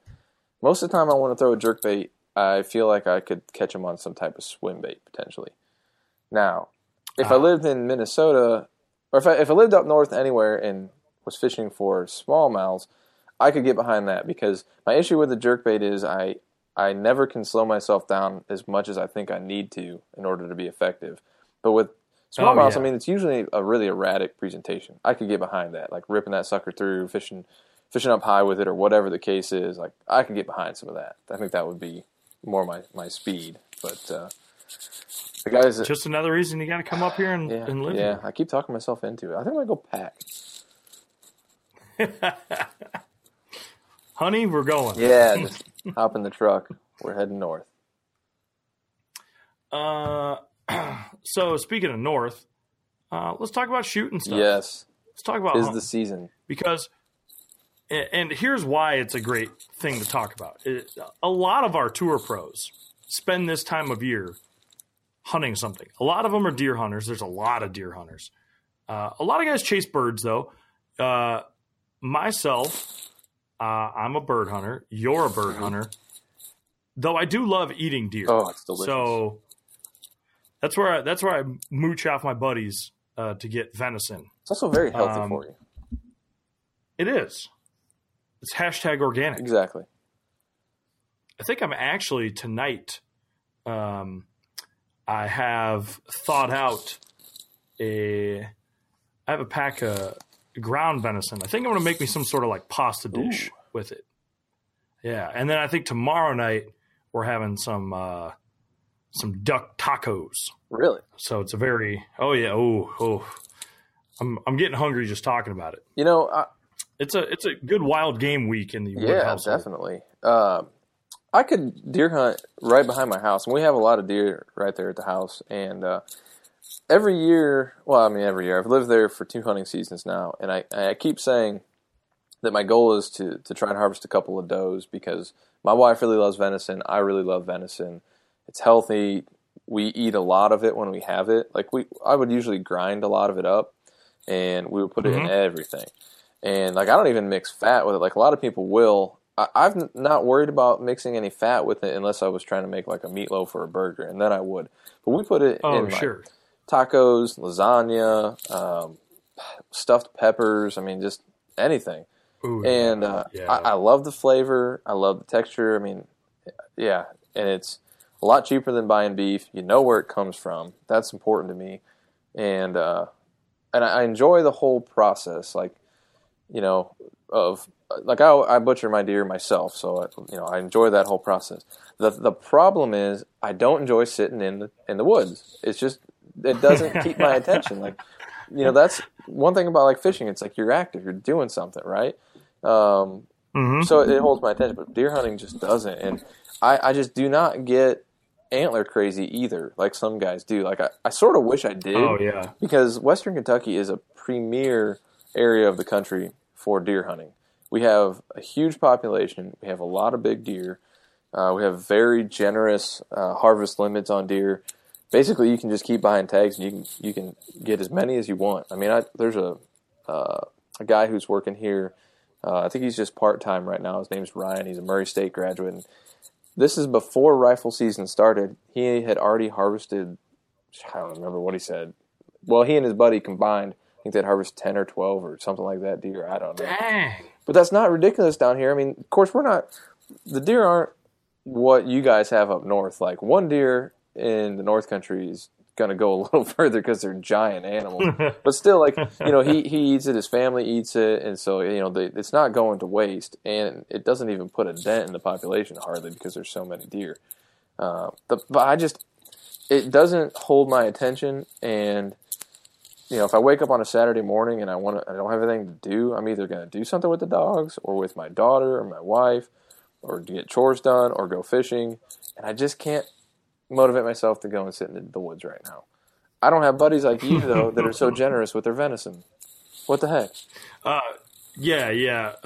Well, I get kind of lucky because some of them harvest a few deer, and then they're, you know, a little more willing to pass them on down to lonely old Kyle.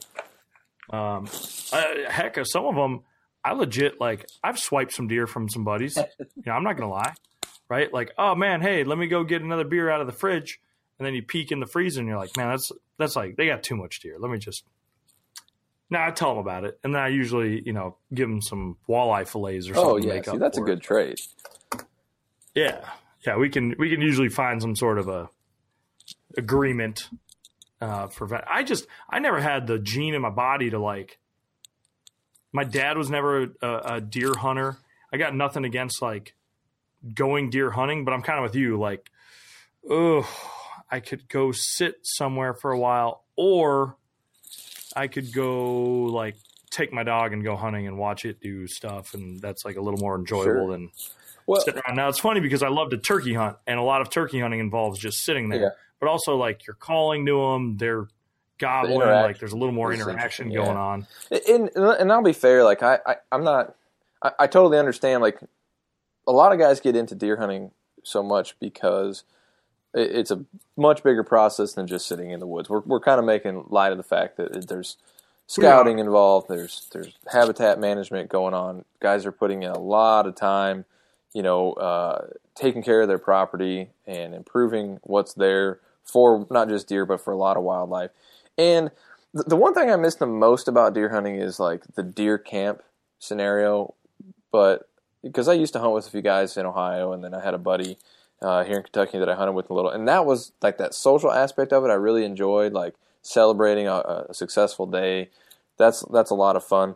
But it just I'm just so drawn to bird hunting now that it's hard for me to put that aside for any reason and to do anything else. And pretty much I just save all my energy and focus for that. Now, I will say, Kyle, and you need to keep this in mind next year. I've grilled some sharp-tail breasts here a couple times. We were able to get a handful of sharp-tails in Nebraska earlier this year, hunting up in the Sandhills. And a sharp-tail breast cooked like kind of medium rare, even a touch more rare than that, I believe tastes remarkably similar to like a venison tenderloin, or venison backstrap, basically. And it's actually my new favorite game bird to eat. I would take a sharp-tail over a pheasant any single day of the week. And those of you out there who pheasant hunt are probably thinking I'm crazy. And if you've eaten sharp-tail and you think it was disgusting, I almost guarantee you cooked it wrong. You cannot overcook it or else it ruins it. You got to cook it medium rare, and you can't be afraid of a little bit of pink in the middle, or even a little too much pink in the middle. It's kind of like a duck. Well, yeah, I was just going to say, the same thing with duck. Anyone who doesn't like duck, you overcooked it. Just straight up, you ruin it. Because I can grill a duck breast, like you said, medium rare, maybe even erring on the side of rarer, and like with basically no seasoning on it. I think it's freaking delicious. Yeah, I put olive oil, a little kosher salt, and a little black pepper on it. And I flip it a couple times, but yeah. It's good stuff. But I like the redder meated birds, I guess is the way you pronounce it or say it. Like I really like doves, and I don't like a lot of guys just throw jalapeno and cream cheese and bacon on it. Well, now you're eating jalapeno, cream cheese, and bacon. I like my dove breasts just sautéed in a skillet with some onions. That's the way I like to eat them. I like duck. I haven't had a lot of different types of duck. I know some of the fish eaters are a little different, so people don't like them, but I haven't had many of those. But like teal, wood duck, mallard, I've had all of those. They're all fantastic. Woodcock is super dark. A lot of guys don't like it. I haven't cooked a lot of woodcock, but the ones I have, I've really enjoyed. But there are some interesting ways you can roast them and things that guys do. So my issue, I don't have any issue with the pheasant. I've got a couple in the cooler right now that I'm going to eat this week. But it just doesn't have as interesting a flavor. There's not as much going on with it as there is with a sharp-tail. And I just think the sharp-tail has such a nice flavor, and so it's a great piece of meat. And the ones we got in Nebraska, they were on sort of like rangeland. They were eating rose hips and wild seeds and wild sunflower seeds and stuff like that. The sharp-tails I got in Nebraska a few years ago, they were all eating alfalfa, and I wish I had one like could do a side-by-side taste test, because you kind of are what you eat. And I think the ones I killed in Nebraska probably, if they were one was gonna be better than the other, that would be it. But I don't know. But all I know is it's a very good bird, and I really enjoy hunting them because while they can be difficult to get close to, they're not the most difficult bird to actually shoot once it's in the air. And I struggle a little bit on actually hitting what I'm shooting you at. need that. So, they make me feel good about myself sometimes. Oh, okay. Well, see, that's good. I've never had the pleasure of harvesting a sharptail. However, it now sounds like you need to come up to my North Dakota house next September. Yeah, absolutely. Right? Yep. And then we'll go sharptail hunting around there, because I did almost run one over with my truck when I went up there in November to kind of like winterize the house and close her down for the year. Yeah, so I know they're around there. It's on my list. And it's on my list. And you've told me that you enjoyed eating them. Like I said, I've seen them. I've never shot one. I've never eaten one. And I think your word is good enough for me to invite you on up. We'll go do, I don't know, we'll call it like a brainstorming weekend or something. You can just call it sharptail. We'll go. Okay, cool. Hey, we'll take a boat. There's a lot of water in North Dakota. There's some great fishing. That's true. We can go catch some walleyes on Devil's Lake. Now you got me hooked. It's usually in September. It's going to be too hot for the dogs, by lunchtime anyway. So what do you do in the afternoon? You either scout or you go fishing. Yeah, I'm down for the cast and blast theory. Yeah, I hunted North Dakota a few years ago. Just me and the pup, my first dog, Dean, and he and I slept in a tent together, and we roughed it, and it was just the two of us. And for 2 days, I saw two sharptails, but for 2 days I never even had an opportunity. And then we finally figured it out, and we were able to get some birds. And it was that was my first hunting trip with a dog of my own, so that was a pretty big deal. And I remember getting there on opening morning, and I was sitting next to the field like an hour before daylight, because I just assumed opening day up on hunting season and the place would be packed. Turns out people everywhere. Yeah. Nobody gives a rat's rear end about sharptails in North Dakota. They're like, we got pheasants and cows, dude. What do we need that for? Yeah, deer, walleye, pheasant, and cow. That's right. Oh yeah, that's about all. I think they got like elk and antelope. Well, I know they have antelope, pronghorns. They got. Yeah. Yeah, I love North Dakota. Boy, do I love North Dakota. Man, I do too. I wish I haven't been pheasant hunting up. Well, I haven't even been to North Dakota. Bought that house out there this year, so next year I will be out there multiple times. But it is a pretty sweet state. I like it too because it's it's like Kansas or Nebraska or South Dakota. Like you get out into parts of it and you're not entirely sure that there are people that live out there. There's signs that they've been there, but yeah, you don't always see any. Yeah, and I'm okay with that because I don't do busy towns. I ain't about that. Yeah, life. And in those little small communities that you do come across, the people are so friendly. I found that to be the case pretty much throughout the Plain States. Especially in small towns, they're just hardworking people. Every little town has a little like convenience store type thing. They sell some gas, some diesel. They might sell you some appliance parts. They might sell groceries. I've seen some of the most interesting little stores. They got some sporting goods. Because you got to drive so dang far to get to any kind of specialty store. So if you need something in a pinch, they carry a little bit of everything, and some of them look like the inventory's been on their shelves for 30 years, but those are some of the most interesting finds, But I love that part of the country. North Dakota, the roads are better than in Kansas. I will say that. I just came back from Kansas, and you hunted out there with us last year, and after an ice storm, the roads were a little sketchy because they don't believe in this thing called gravel. They just drive on dirt. And it's the weirdest thing. Yeah, but in North Dakota, it's gravel roads for the most part. You can definitely get off them, and I'm sure if you get further west, way out into the sticks, you can definitely get off of them. But where I've been, it's been easier to get around, and tremendous public opportunities through their PLOTS program, their private lands open to sportsmen deal. I'm a huge fan. So, and they do a great job. Yeah, and this is something that I've told people who don't bird hunt, who are like, well, dude, why do you drive all the way up there to do that? Like, I don't understand it. Well, it's kind of hard to explain. Like, if you're the kind of person who drives all the way across country to go bass fishing, you understand it's the same thing.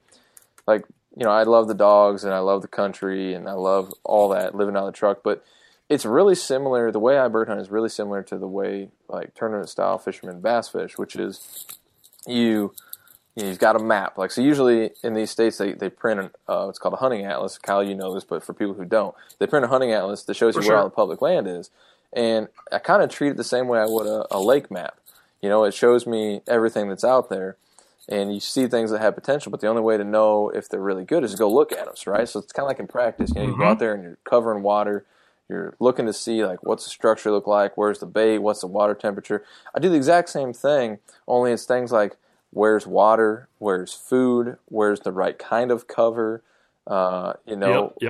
where's protection from avian predators, where are there some shelter belts. You're looking for all these different ingredients, and then you kind of try and find that pattern. And, some birds are easier to pattern than others. Pheasants, they like corn, and they like tall grass. And so you find those close together, you pretty much, you're going to find birds. But, sharptails are a little more particular. They're a native bird, so they have kind of a specific thing they're after, although they've definitely adapted to eating wheat and corn, other grain and stuff.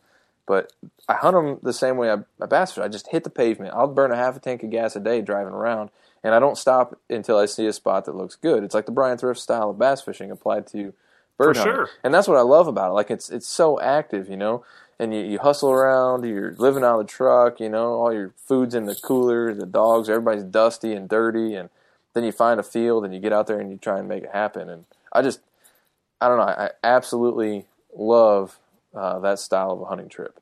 So I'm with you, man. And I love the analogy of like kind of the fishing side of it, because I think there are a lot of people that are like, man, that seems kind of dumb, right? Like, why are you doing it? But yeah, if you love to fish and you do all kinds of crazy trips, like, it's the same principle. Right. And some people think, well, why would you drive all the way to North? I mean, it's a long 2 days of driving for me to get out to like where I hunted in western North Dakota. I was just west of the river, and the Missouri River, it's kind of the dividing line in the Dakotas. And to go out there and just shoot a handful of birds. Like, I think some people apply, they sort of relate size of animal to like the worth of a trip, So like if you shoot a deer, you get a lot of venison. You kill a limit of pheasants or a limit of sharptails. It's 3 meals, That's all it is. But I don't know. Like, do you think the same thing about catching bass? Like, why not go try and catch a tuna? There's more to it. Like, you know what I mean? There's a different reward in it for me. And now for me, it's mostly about the dogs and seeing them work. And this young German Shorthair I've got, we were just out. This was his second hunting trip. We hunted in Kansas, just the two of us, last month. And then I met up with Chad Love, who's our assistant managing editor for the magazine, on this most recent trip. But he's done really, really well. The Jinx. He's his new nickname. He is, well, no. Yeah. Okay, I'll get into that in a minute. But he, sorry. This young puppy's just done so good. He's only 6.5 months old. He'll be 7 months old on Christmas Eve. I think that's right.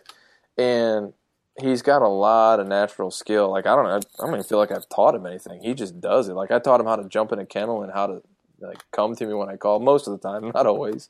And how to not pee on the floor in the house, and that's about it. And he is so much fun to watch work, especially like working a running pheasant. It takes a lot of skill to be able to work a running pheasant. Kyle, your dad has a fantastic pheasant dog, so you know how it is. But pheasants run like crazy. So you have a pointing dog that stops, and his instinct is to stand and point, not literally point, but stand when he smells a game bird. And that bird has already taken off running, and that dog has to learn to relocate and point it again, and sometimes 3 or 4 or 5 times without pressuring that bird into flying out of range, which takes a lot of experience. And this dog is starting to figure that out. Sure. So it's so cool to see these light bulbs going off. It is, isn't it? It's kind of like, I guess I don't have any kids, but I'd imagine it'd be the same thing. Like, your daughter's starting to figure things out and like do stuff, and you're like, huh.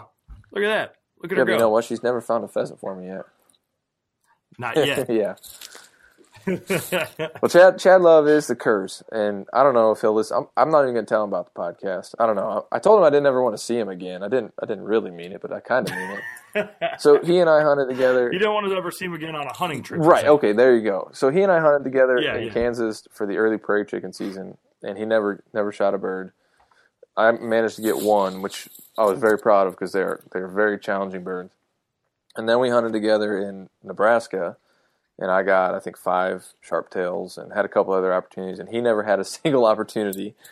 And then I hunted Kansas alone and had a pretty good hunt for quail and pheasants. And he hunted the Oklahoma quail opener and never shot a bird, and randomly gets back to his truck and there's dead quail laying by his truck, and he had, like, somebody literally drove by and threw it at his truck is what he thinks. Like, they knew, they felt bad for him.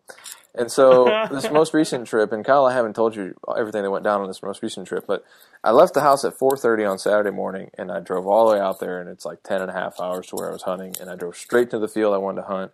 And I'm in the field at like a little after 3, and legal quitting time is like 5:11 or something like that. And it's a pretty good, it's like a half-section field, so 320 acres. And so that's a lot for one dude and a 6.5-month-old puppy to hunt for 2 hours. So we spent the whole rest of the evening there, and I ended up, Zap pointed 2 roosters, and I got both of them, and he pointed a hen. You can't shoot the hens. And then he was getting birdie on a little cluster of prairie chickens, and he just got a little too close, and they got up. But we found all these birds in just the last 2 hours and managed to get 2 pheasants. It's just pretty good for 2 hours of hunting to get 2 pheasants. Cool. And I'm thinking, based on that, and like the last couple days I spent out there on my last trip, I'm thinking it's about to be on. Like, we're gonna hammer them. And we didn't kill another bird. And we hunted together the next 2 days. Now, Sunday we had opportunities. We just messed up every opportunity. And I mean, I'm talking just missing shots. Like, we should have had a couple of quail, a couple prairie chickens, at least a couple of pheasants. But then on Monday, it's like somebody just turned off the spigot. We could not find birds. And the only thing we can figure is we were working closer to one of the larger cities out there, which I stayed there the last 2 trips, and there were deer hunters or bird hunters everywhere. So those birds have been hammered on. All I can figure is when you're only moving hens and there aren't many of them, all I can figure is that they've just been worked on.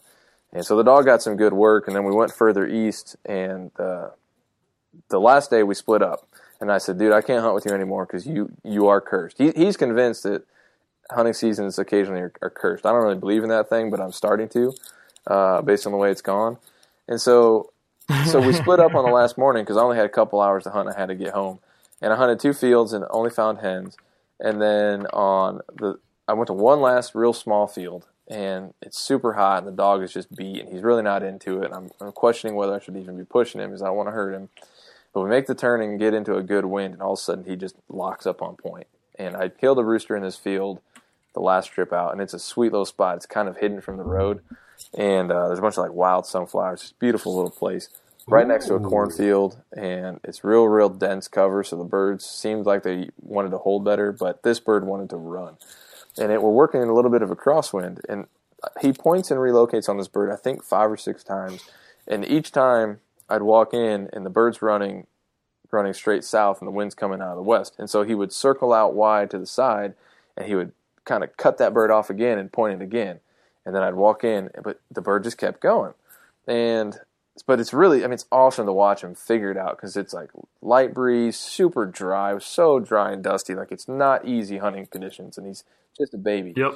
And he cuts this bird off like the 6th time, and we're getting right to the edge of the field. And I've seen roosters like jump a fence into a stubble field and then take off running and then just fly away. And I was worried that was going to happen. Yep. So I got up ahead of it thinking I'll push this bird back into the grass. Well, I did. The problem is it just took off and ran straight downwind. And when he broke to relocate the next time, he either tracked the bird and got too close or didn't get all the way around it and bumped it and flushed it just out of range. So I was like, dang it. Like, it was such a great, he did everything possible you could do right. We could never get that bird pinned to where we could get it to flush. But yep. I don't know. Like, when you see those things, it's like, yeah, okay. Most people the only thing they ask you after a hunting trip is, did you kill any birds? Well, it's not all about that. Like, the little things that the dog figured out along the way, they're worth the cost of going out there to do it. Because this is a foundational year for him, right? 100%. Like, it's just teaching him the basics. Yeah. But here's the kicker. Chad went south out of town, and one of his dogs pointed a covey of quail, and he shot a double. And then he wild flushes. He pushed a bunch of roosters into this little bottom, and he wild flushes and kills two pheasants. And so I'm pretty sure he transferred the curse to me. And now he has my good luck. And so I'm like, Like, I don't even know if it's worth going hunting again. So, that guy, I don't know. Hey, good for Chad, though. The guy needed some success because it has been I was worried. I was really worried about how it was going to go for him, you know? He was. I was trying to convince him to just give me all his stuff and take up tennis, but he didn't want to do that. So. Oh. Maybe you just got to poke him. Yeah, I guess so. But that's me talking a lot of hunting, and you just sitting there. Well, let me hear about your waterfowl expedition over the weekend here. Dude, I don't even want to really talk. It was like the least amount of fun. Well, I mean, it was fun, but it sucked. It sucked so bad. It was like, you're in Iowa? So much work. Yeah, I went to Iowa. What was going on? Like you were trying to kill geese or ducks or whatever? Or? Yeah, we were just trying to shoot some waterfowl. Our duck season's closed here in Minnesota. It closes in Iowa, I believe, tomorrow is when their season closes. So we do it every year. My buddies and I go down. It's like our annual last duck hunt of the year. And there was, like, conditions were right. We were getting down there, and there were a lot of birds in the area. But then it got kind of cold, and, like, the refuge, before we got down there, like, a couple days before, it was holding, like, 35,000 ducks. So for Iowa especially, that's pretty strong. And for me as a Minnesota boy, that's like really good. Like that's a lot of ducks to work with. And most years we go to Iowa, the refuge is holding like 9,000 ducks. Wow. And we're like, oh, look at all these ducks. It was that much higher? Jeez. Oh yeah. Well, there was no weather to push them south prior to that, right? Like we had a little front last week. You guys got snow, didn't you? And that finally pushed all the birds out. Yeah, they got out of Minnesota. We still have a pile of geese, but a lot of the ducks left. But right before we got down there, they lost about half their birds. There was a lot of north winds. It got kind of cold. So there were still like roughly 20,000 birds. Enough, a few guys. 19,000. We're like, okay, this will work. The other problem is I think a lot of those ducks that like I think the count was like 37.5 was what it was for like 2 weeks straight. 37,500 birds on the refuge or on the couple refuges that are on the lake. And, but they've been there for a while, so they get really smart. So we get down there, we had some new weather, which would help out.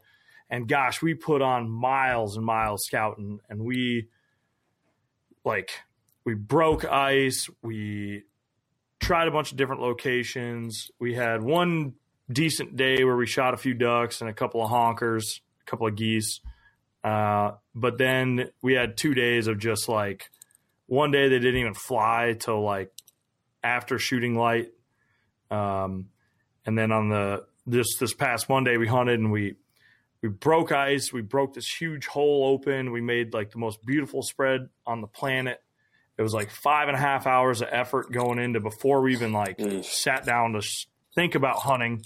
And then these jack wagons came out, and I'm pretty sure the only reason they came out is because we broke open the boat ramp.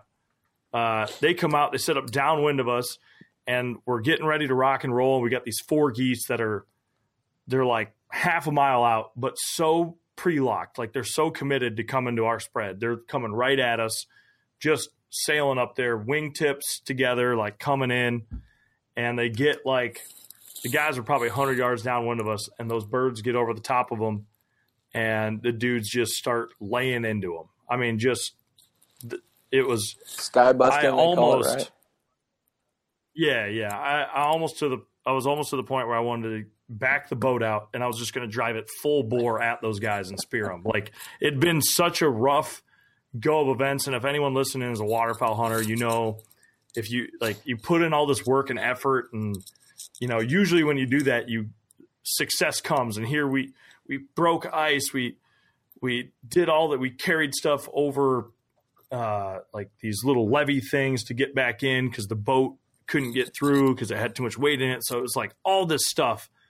And here we go. The first 4 geese we've seen all day are, I mean, just doing it. Like here, we're basically already counting like, boom, we got 4 honkers. Here we go.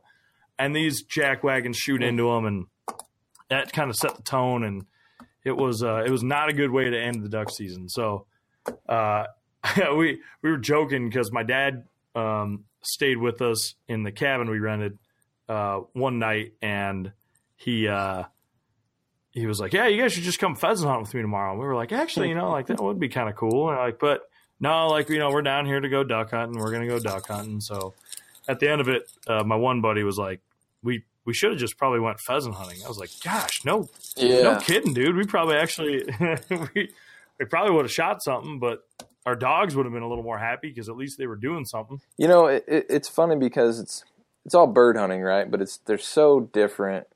I don't know. There are similarities and differences, obviously, and both involve dogs. Your dog people, and there are guys whose dogs hunt both, and that's cool. But really, the game, it's not a game. The two things are so separate. And like to me, I like to duck hunt, and but it doesn't motivate me for some reason. Like I can't latch on to the whole process, and I don't understand it very well. But that kind of stuff I would get so down on myself that I don't think I would be able to get back up and try it again. Because like with pheasant hunting, I mean, it's so mobile. Like if this spot's no good, I'll just go to the next spot. Or if somebody's already there, I just go to the next spot. Right. Like, you just keep looking for them. And if there aren't any birds there, well, you try and figure out why, and then you go looking for where you think they are. But in duck hunting, it's like there's all the planning, and you're trying to predict not where they are, but where they're going to be, and trying to figure out their pattern, and you're like hoping that Mother Nature cooperates and pushes birds in, and then all these factors, and then somebody else can come in and screw it up, and waterfowl hunting is so competitive. I mean, I will say pheasant hunting is competitive in a crowded situation like you run into in some parts of the country, but it's a different kind of thing. Like people are so secretive and cutthroat in duck hunting. And, you kind of got your crew and you your spots and like, dude, don't be tailing me to my spot, kind of like bass fishing style. Mm-hmm. And, I don't know. I think I'll be so like tuned up all the time, just like anxious and like, are we on the right spot? Is it worth the time to go this place or that place? That's one thing I like about pheasant hunting. I get in the truck and I point it toward bird country and I just see what's out there. And, that's why you really need to, get a pointer and take up pheasant hunting a little more often. I might actually, we can still goose hunt, and I love honker hunting. Like shooting ducks is fun, but growing up in Minnesota, I am hands down, I'm a goose guy. Like I love watching them big things splash into water. I love watching them like cupped and committed like a duck would. Like they get real skinny and they start just free falling out of the air into your decoys. Like, there's nothing better than watching them big B-52s come into a decoy spread. So I will forever be a goose hunter. And I love this time of year. This is when it's going to start getting good. But I might actually this weekend, I think I might join my old man and go chase some pheasants around for he's probably going to do a couple of day trips down to Iowa because he can make it he hunts a lot of stuff kind of around the border. He hunts a lot of public stuff in southern Minnesota. Don't give away any spots. Just kind of over into Iowa, and but he does a lot during the day. So I'm thinking like, maybe like Saturday morning, maybe I'll get up and roll down with him and go do that and change the pace. Because you're right, like the beating your head against the wall, waterfowl hunting, it's such a roller coaster. Like that, I got a handful of guys that I waterfowl hunt with all the time. And we always, like all spring and summer, we're getting decoys clean. We're organizing the trailers. We're getting the boats ready. Like there's all this fun preparation that kind of goes into it. And you're like, man, I can't wait for opening day. And then you get like halfway through the season. You're like, man, I can't wait till next year. Like this year is this is garbage. Yeah. Like it doesn't take long.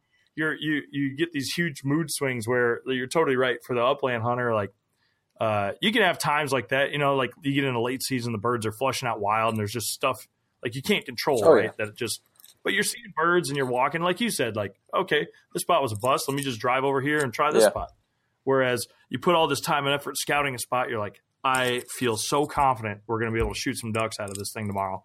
And you get there and then the weather changes or the wind's a different direction and it's cloudy. It was supposed to be sunny, but it's cloudy. So the light levels are a lot more toned. Birds can pick you out a little easier if your hide's not real good. There's all this stuff that makes you just want to just put it up for sale.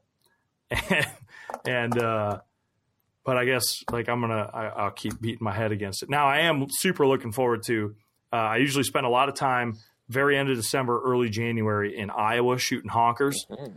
And I am very much looking forward to getting down there and shooting some G's. I love shooting. I think I will be there in January. I'm not 100% sure yet, but I have an Iowa license. I bought it when I went up there earlier in the year. It's before the season opens. You can run your dog after. I can't remember what the date is, but I was after the date when it opens where you're allowed to run a dog on public land, but you have to have a hunting license. So I went ahead and bought it because I was trying to motivate myself to get back to Iowa to pheasant hunt because it's been a few years. And so I've still got a license. I think it's good through, what's the end of the season? I think it's the January 10th. Ooh. Yeah. The season, I think, ends – it might end after that. But your small game license should be good till the 10th. Well, or at least that's maybe I'm going back to Kansas in January because I don't know if I'll be able to get away by the 10th. And Kansas season runs through January 31st. I don't know. Somewhere again. Yeah, I'm looking at my license right now. It says January 10th, 2018. Yeah, I don't know if I'll be able to get there by then. We have a magazine deadline January 17th. So, but regardless, I'll be somewhere, and Chad won't be around, I sure hope. And hey, well, maybe if you could do that, then maybe my dad and I can come join you. We can find another super cheap rental house in some no-name town in Kansas. Ooh. That possibly Dude, that was a lot of fun. Possibly has bugs in it, but maybe doesn't. we don't know, but then you could go to that. You can go to a cool little bar and get like the cheapest, most delicious burger you've ever eaten. Random weird people singing karaoke to old country music. Dude, I mean that one couple, that older couple, they got all dolled up. You know, they came from like 8 miles out of town somewhere, and that was what they were doing on a Friday night or whatever night it was. Karaoke night. They crushed it. Maybe we should do some karaoke. No, I retract that statement. You have more of the singing voice than I do. I'd be like, maybe I can be like your agent or something. Doo-wop, she-bop, doo-bop, she-bop. There you go. If Luke Duncan's listening, Luke, I think we should do a duet. I think we should do a Christmas album, an FLW Christmas album. Wish You a Merry Fishmas. Oh, snap. Probably don't have time to do it this year, but I'm thinking 2018 FLW Christmas album, Luke Duncan featuring FLW staff. Oh, Bill Taylor could sing some solos. Well, boys, jingle bells, jingle bells. I'm so glad we got to talk bird hunting. I really am. Nobody in this office cares at all about bird hunting. They sometimes and ask me how it went. They're just sort of glossed over before I finish telling the story. And then I was right. They don't actually care. They're just trying to be polite. And I'm telling about like how many quail I see in the covey, and they're like, oh, whatever, don't care. See the new iPhones out? Like, oh, okay. Yeah. Man, we moved a lot of prairie chickens the first day and the last time out there in pheasant cover. You need to come out there. We need to go and check those birds out. I think they're in season through the end of January. Dude. They will frustrate you. Okay. I missed the easiest shot. When's the first? Is the first tour event the end of the year? The first tour event is in February. Great. Oh yeah. I'm in. Yeah. Sign me up. I'm going. Oh wait, I'm lying. The first tour event's January 25th. Well, what the heck do I know? But before that. Okay, so that's very the end of January. But yeah, I missed the easiest shot a guy's ever going to have. I wasn't really paying attention. I was kind of like walking along, thinking about why I missed a quail at the previous field, and all of a sudden I look up and there's 2 flying right at me. I'm like, whoa, where did they come from? Well, I had to let the bird flare because my dog was on the other side, and he was so close to me. Like, when they're that close, they just seem like they're ripping by, and I just flat out missed twice. It was embarrassing. Oh, it was brutal. And then we're walking back, and I cross a fence, and I've got my gun broke open, and I practically step on a bird and a quail. So it's just like, that's the kind of crap that happened on this trip. I don't even know what the problem was, but just little things like, man, I hope you didn't get Chad's juju, because that would be no bueno. I mean, because the last time out there, just a month before, and granted, like I said, there's a lot of pressure, but the month before, we moved a lot of pheasants, and both dogs pointed birds and got opportunities, and I don't know. Kansas I've had a up and down relationship with Kansas. I've had really good trips, but I have absolutely got my butt kicked a couple times. So I don't know, but there's a lot of opportunity out there and a lot of ground that I haven't seen yet, and a lot of houses for sale. And I'm doing a little shopping because I got to move to bird country somewhere. I can do my job from there, I think. Yeah, I mean, I might be a little distracted from September through January, but that's okay. Yeah, no, that's totally fine. And if it makes you feel any better, I am okay with you living in bird country. So, like, if you were maybe waiting for my approval, you have my blessing. That's all I'm saying. The litmus test for everything I do is, like, what would Kyle think about it? Like, when I'm writing articles, I think, would Kyle like that line? And when I'm like, what should I wear today? What would Kyle think about this? And I was applying it. I really was wondering what you thought about it. And so I'm glad that you approve. And you're welcome to come and visit. Maybe I'll come visit you in North Dakota in September, and then you can work your way down late season. We'll have a good little thing going on. Ooh, yeah. I was kind of thinking about just living up in North Dakota from mid-August, like right after the Cup, until maybe you'd come up to Sharptail hunt, because they have a August resident Canada goose season. It's a big limit too, isn't it? And it's like 15 birds. So talking about knocking some rust off. North Dakota to me is like the definition of American freedom. Like, I don't know how else to put it. Like, you get out there and the speed limit's 75 miles an hour and you're ripping down the highway, and then you get off in these little towns and there's public land everywhere. And it's just teeming with wildlife, and it's beautiful scenery. The sky is huge. The wind's blowing across the prairie. You can see storms building. They got giant reservoirs, giant walleyes swimming around in them, giant thousands and thousands or millions or who knows how many smallmouth bass, like 5 different species of upland game birds. I mean, what an amazing place. Everyone you meet is like beyond nice, like the nicest people you've ever met in your life. Show up there in a Quaker State truck with Kentucky tags, and everyone in the entire county will stop and talk to you. I know because I've done it. But hey, if you're listening, don't go. Leave it all for me. Yeah. I mean, it's cool, but not that cool. So it's okay. You don't want to go. Well, Kurt, I feel like maybe we should tie her up. I hear you. I got to get some work done. I'm tired too. I got in late last night. Ooh, I drove for so long. Well, I think Jody will be back next week. Woohoo! So we'll probably have a normal podcast. If not, maybe you and I can knock out another one. I guess stay tuned, FLWfishing.com. A lot of cool stuff on there. Follow FLW on all the cool social medias, FLW Fishing. Unless it's Snapchat, then it's FLW Official. I will, I guess, give my Instagram plug because it's Kyle Lumber. Kurt, you're on Instagram. I am. I think it's just Curtis_Niedermeyer.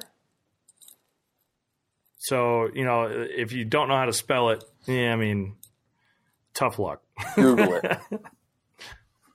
Yeah, Google. Mostly going to see or look them up on dog the website. photos and some baby photos, mostly dog photos. So we like that. But there's some cool stuff. Yeah. There's some cool stuff. You can keep up with Kurt. You can see a lot of. You can see Dean Dog or Zap. There are multiple dogs and a baby. Hey, so Zap is named after a town in North Dakota. People always ask me what his name is. Zap, North Dakota. He's named after that town. Both my dogs are named after towns where I've hunted. Yeah, Aberdeen for Dean, right? South Dakota and itty bitty little crossroads town. I like that system. I like that. Yeah. I like that system. I should look into that. Well, look us up on Instagram and you can learn more about it. Check it out. I guess with that, Kurt, have fun getting back to whatever it is you do throughout the course of the day. I will do the same. See ya.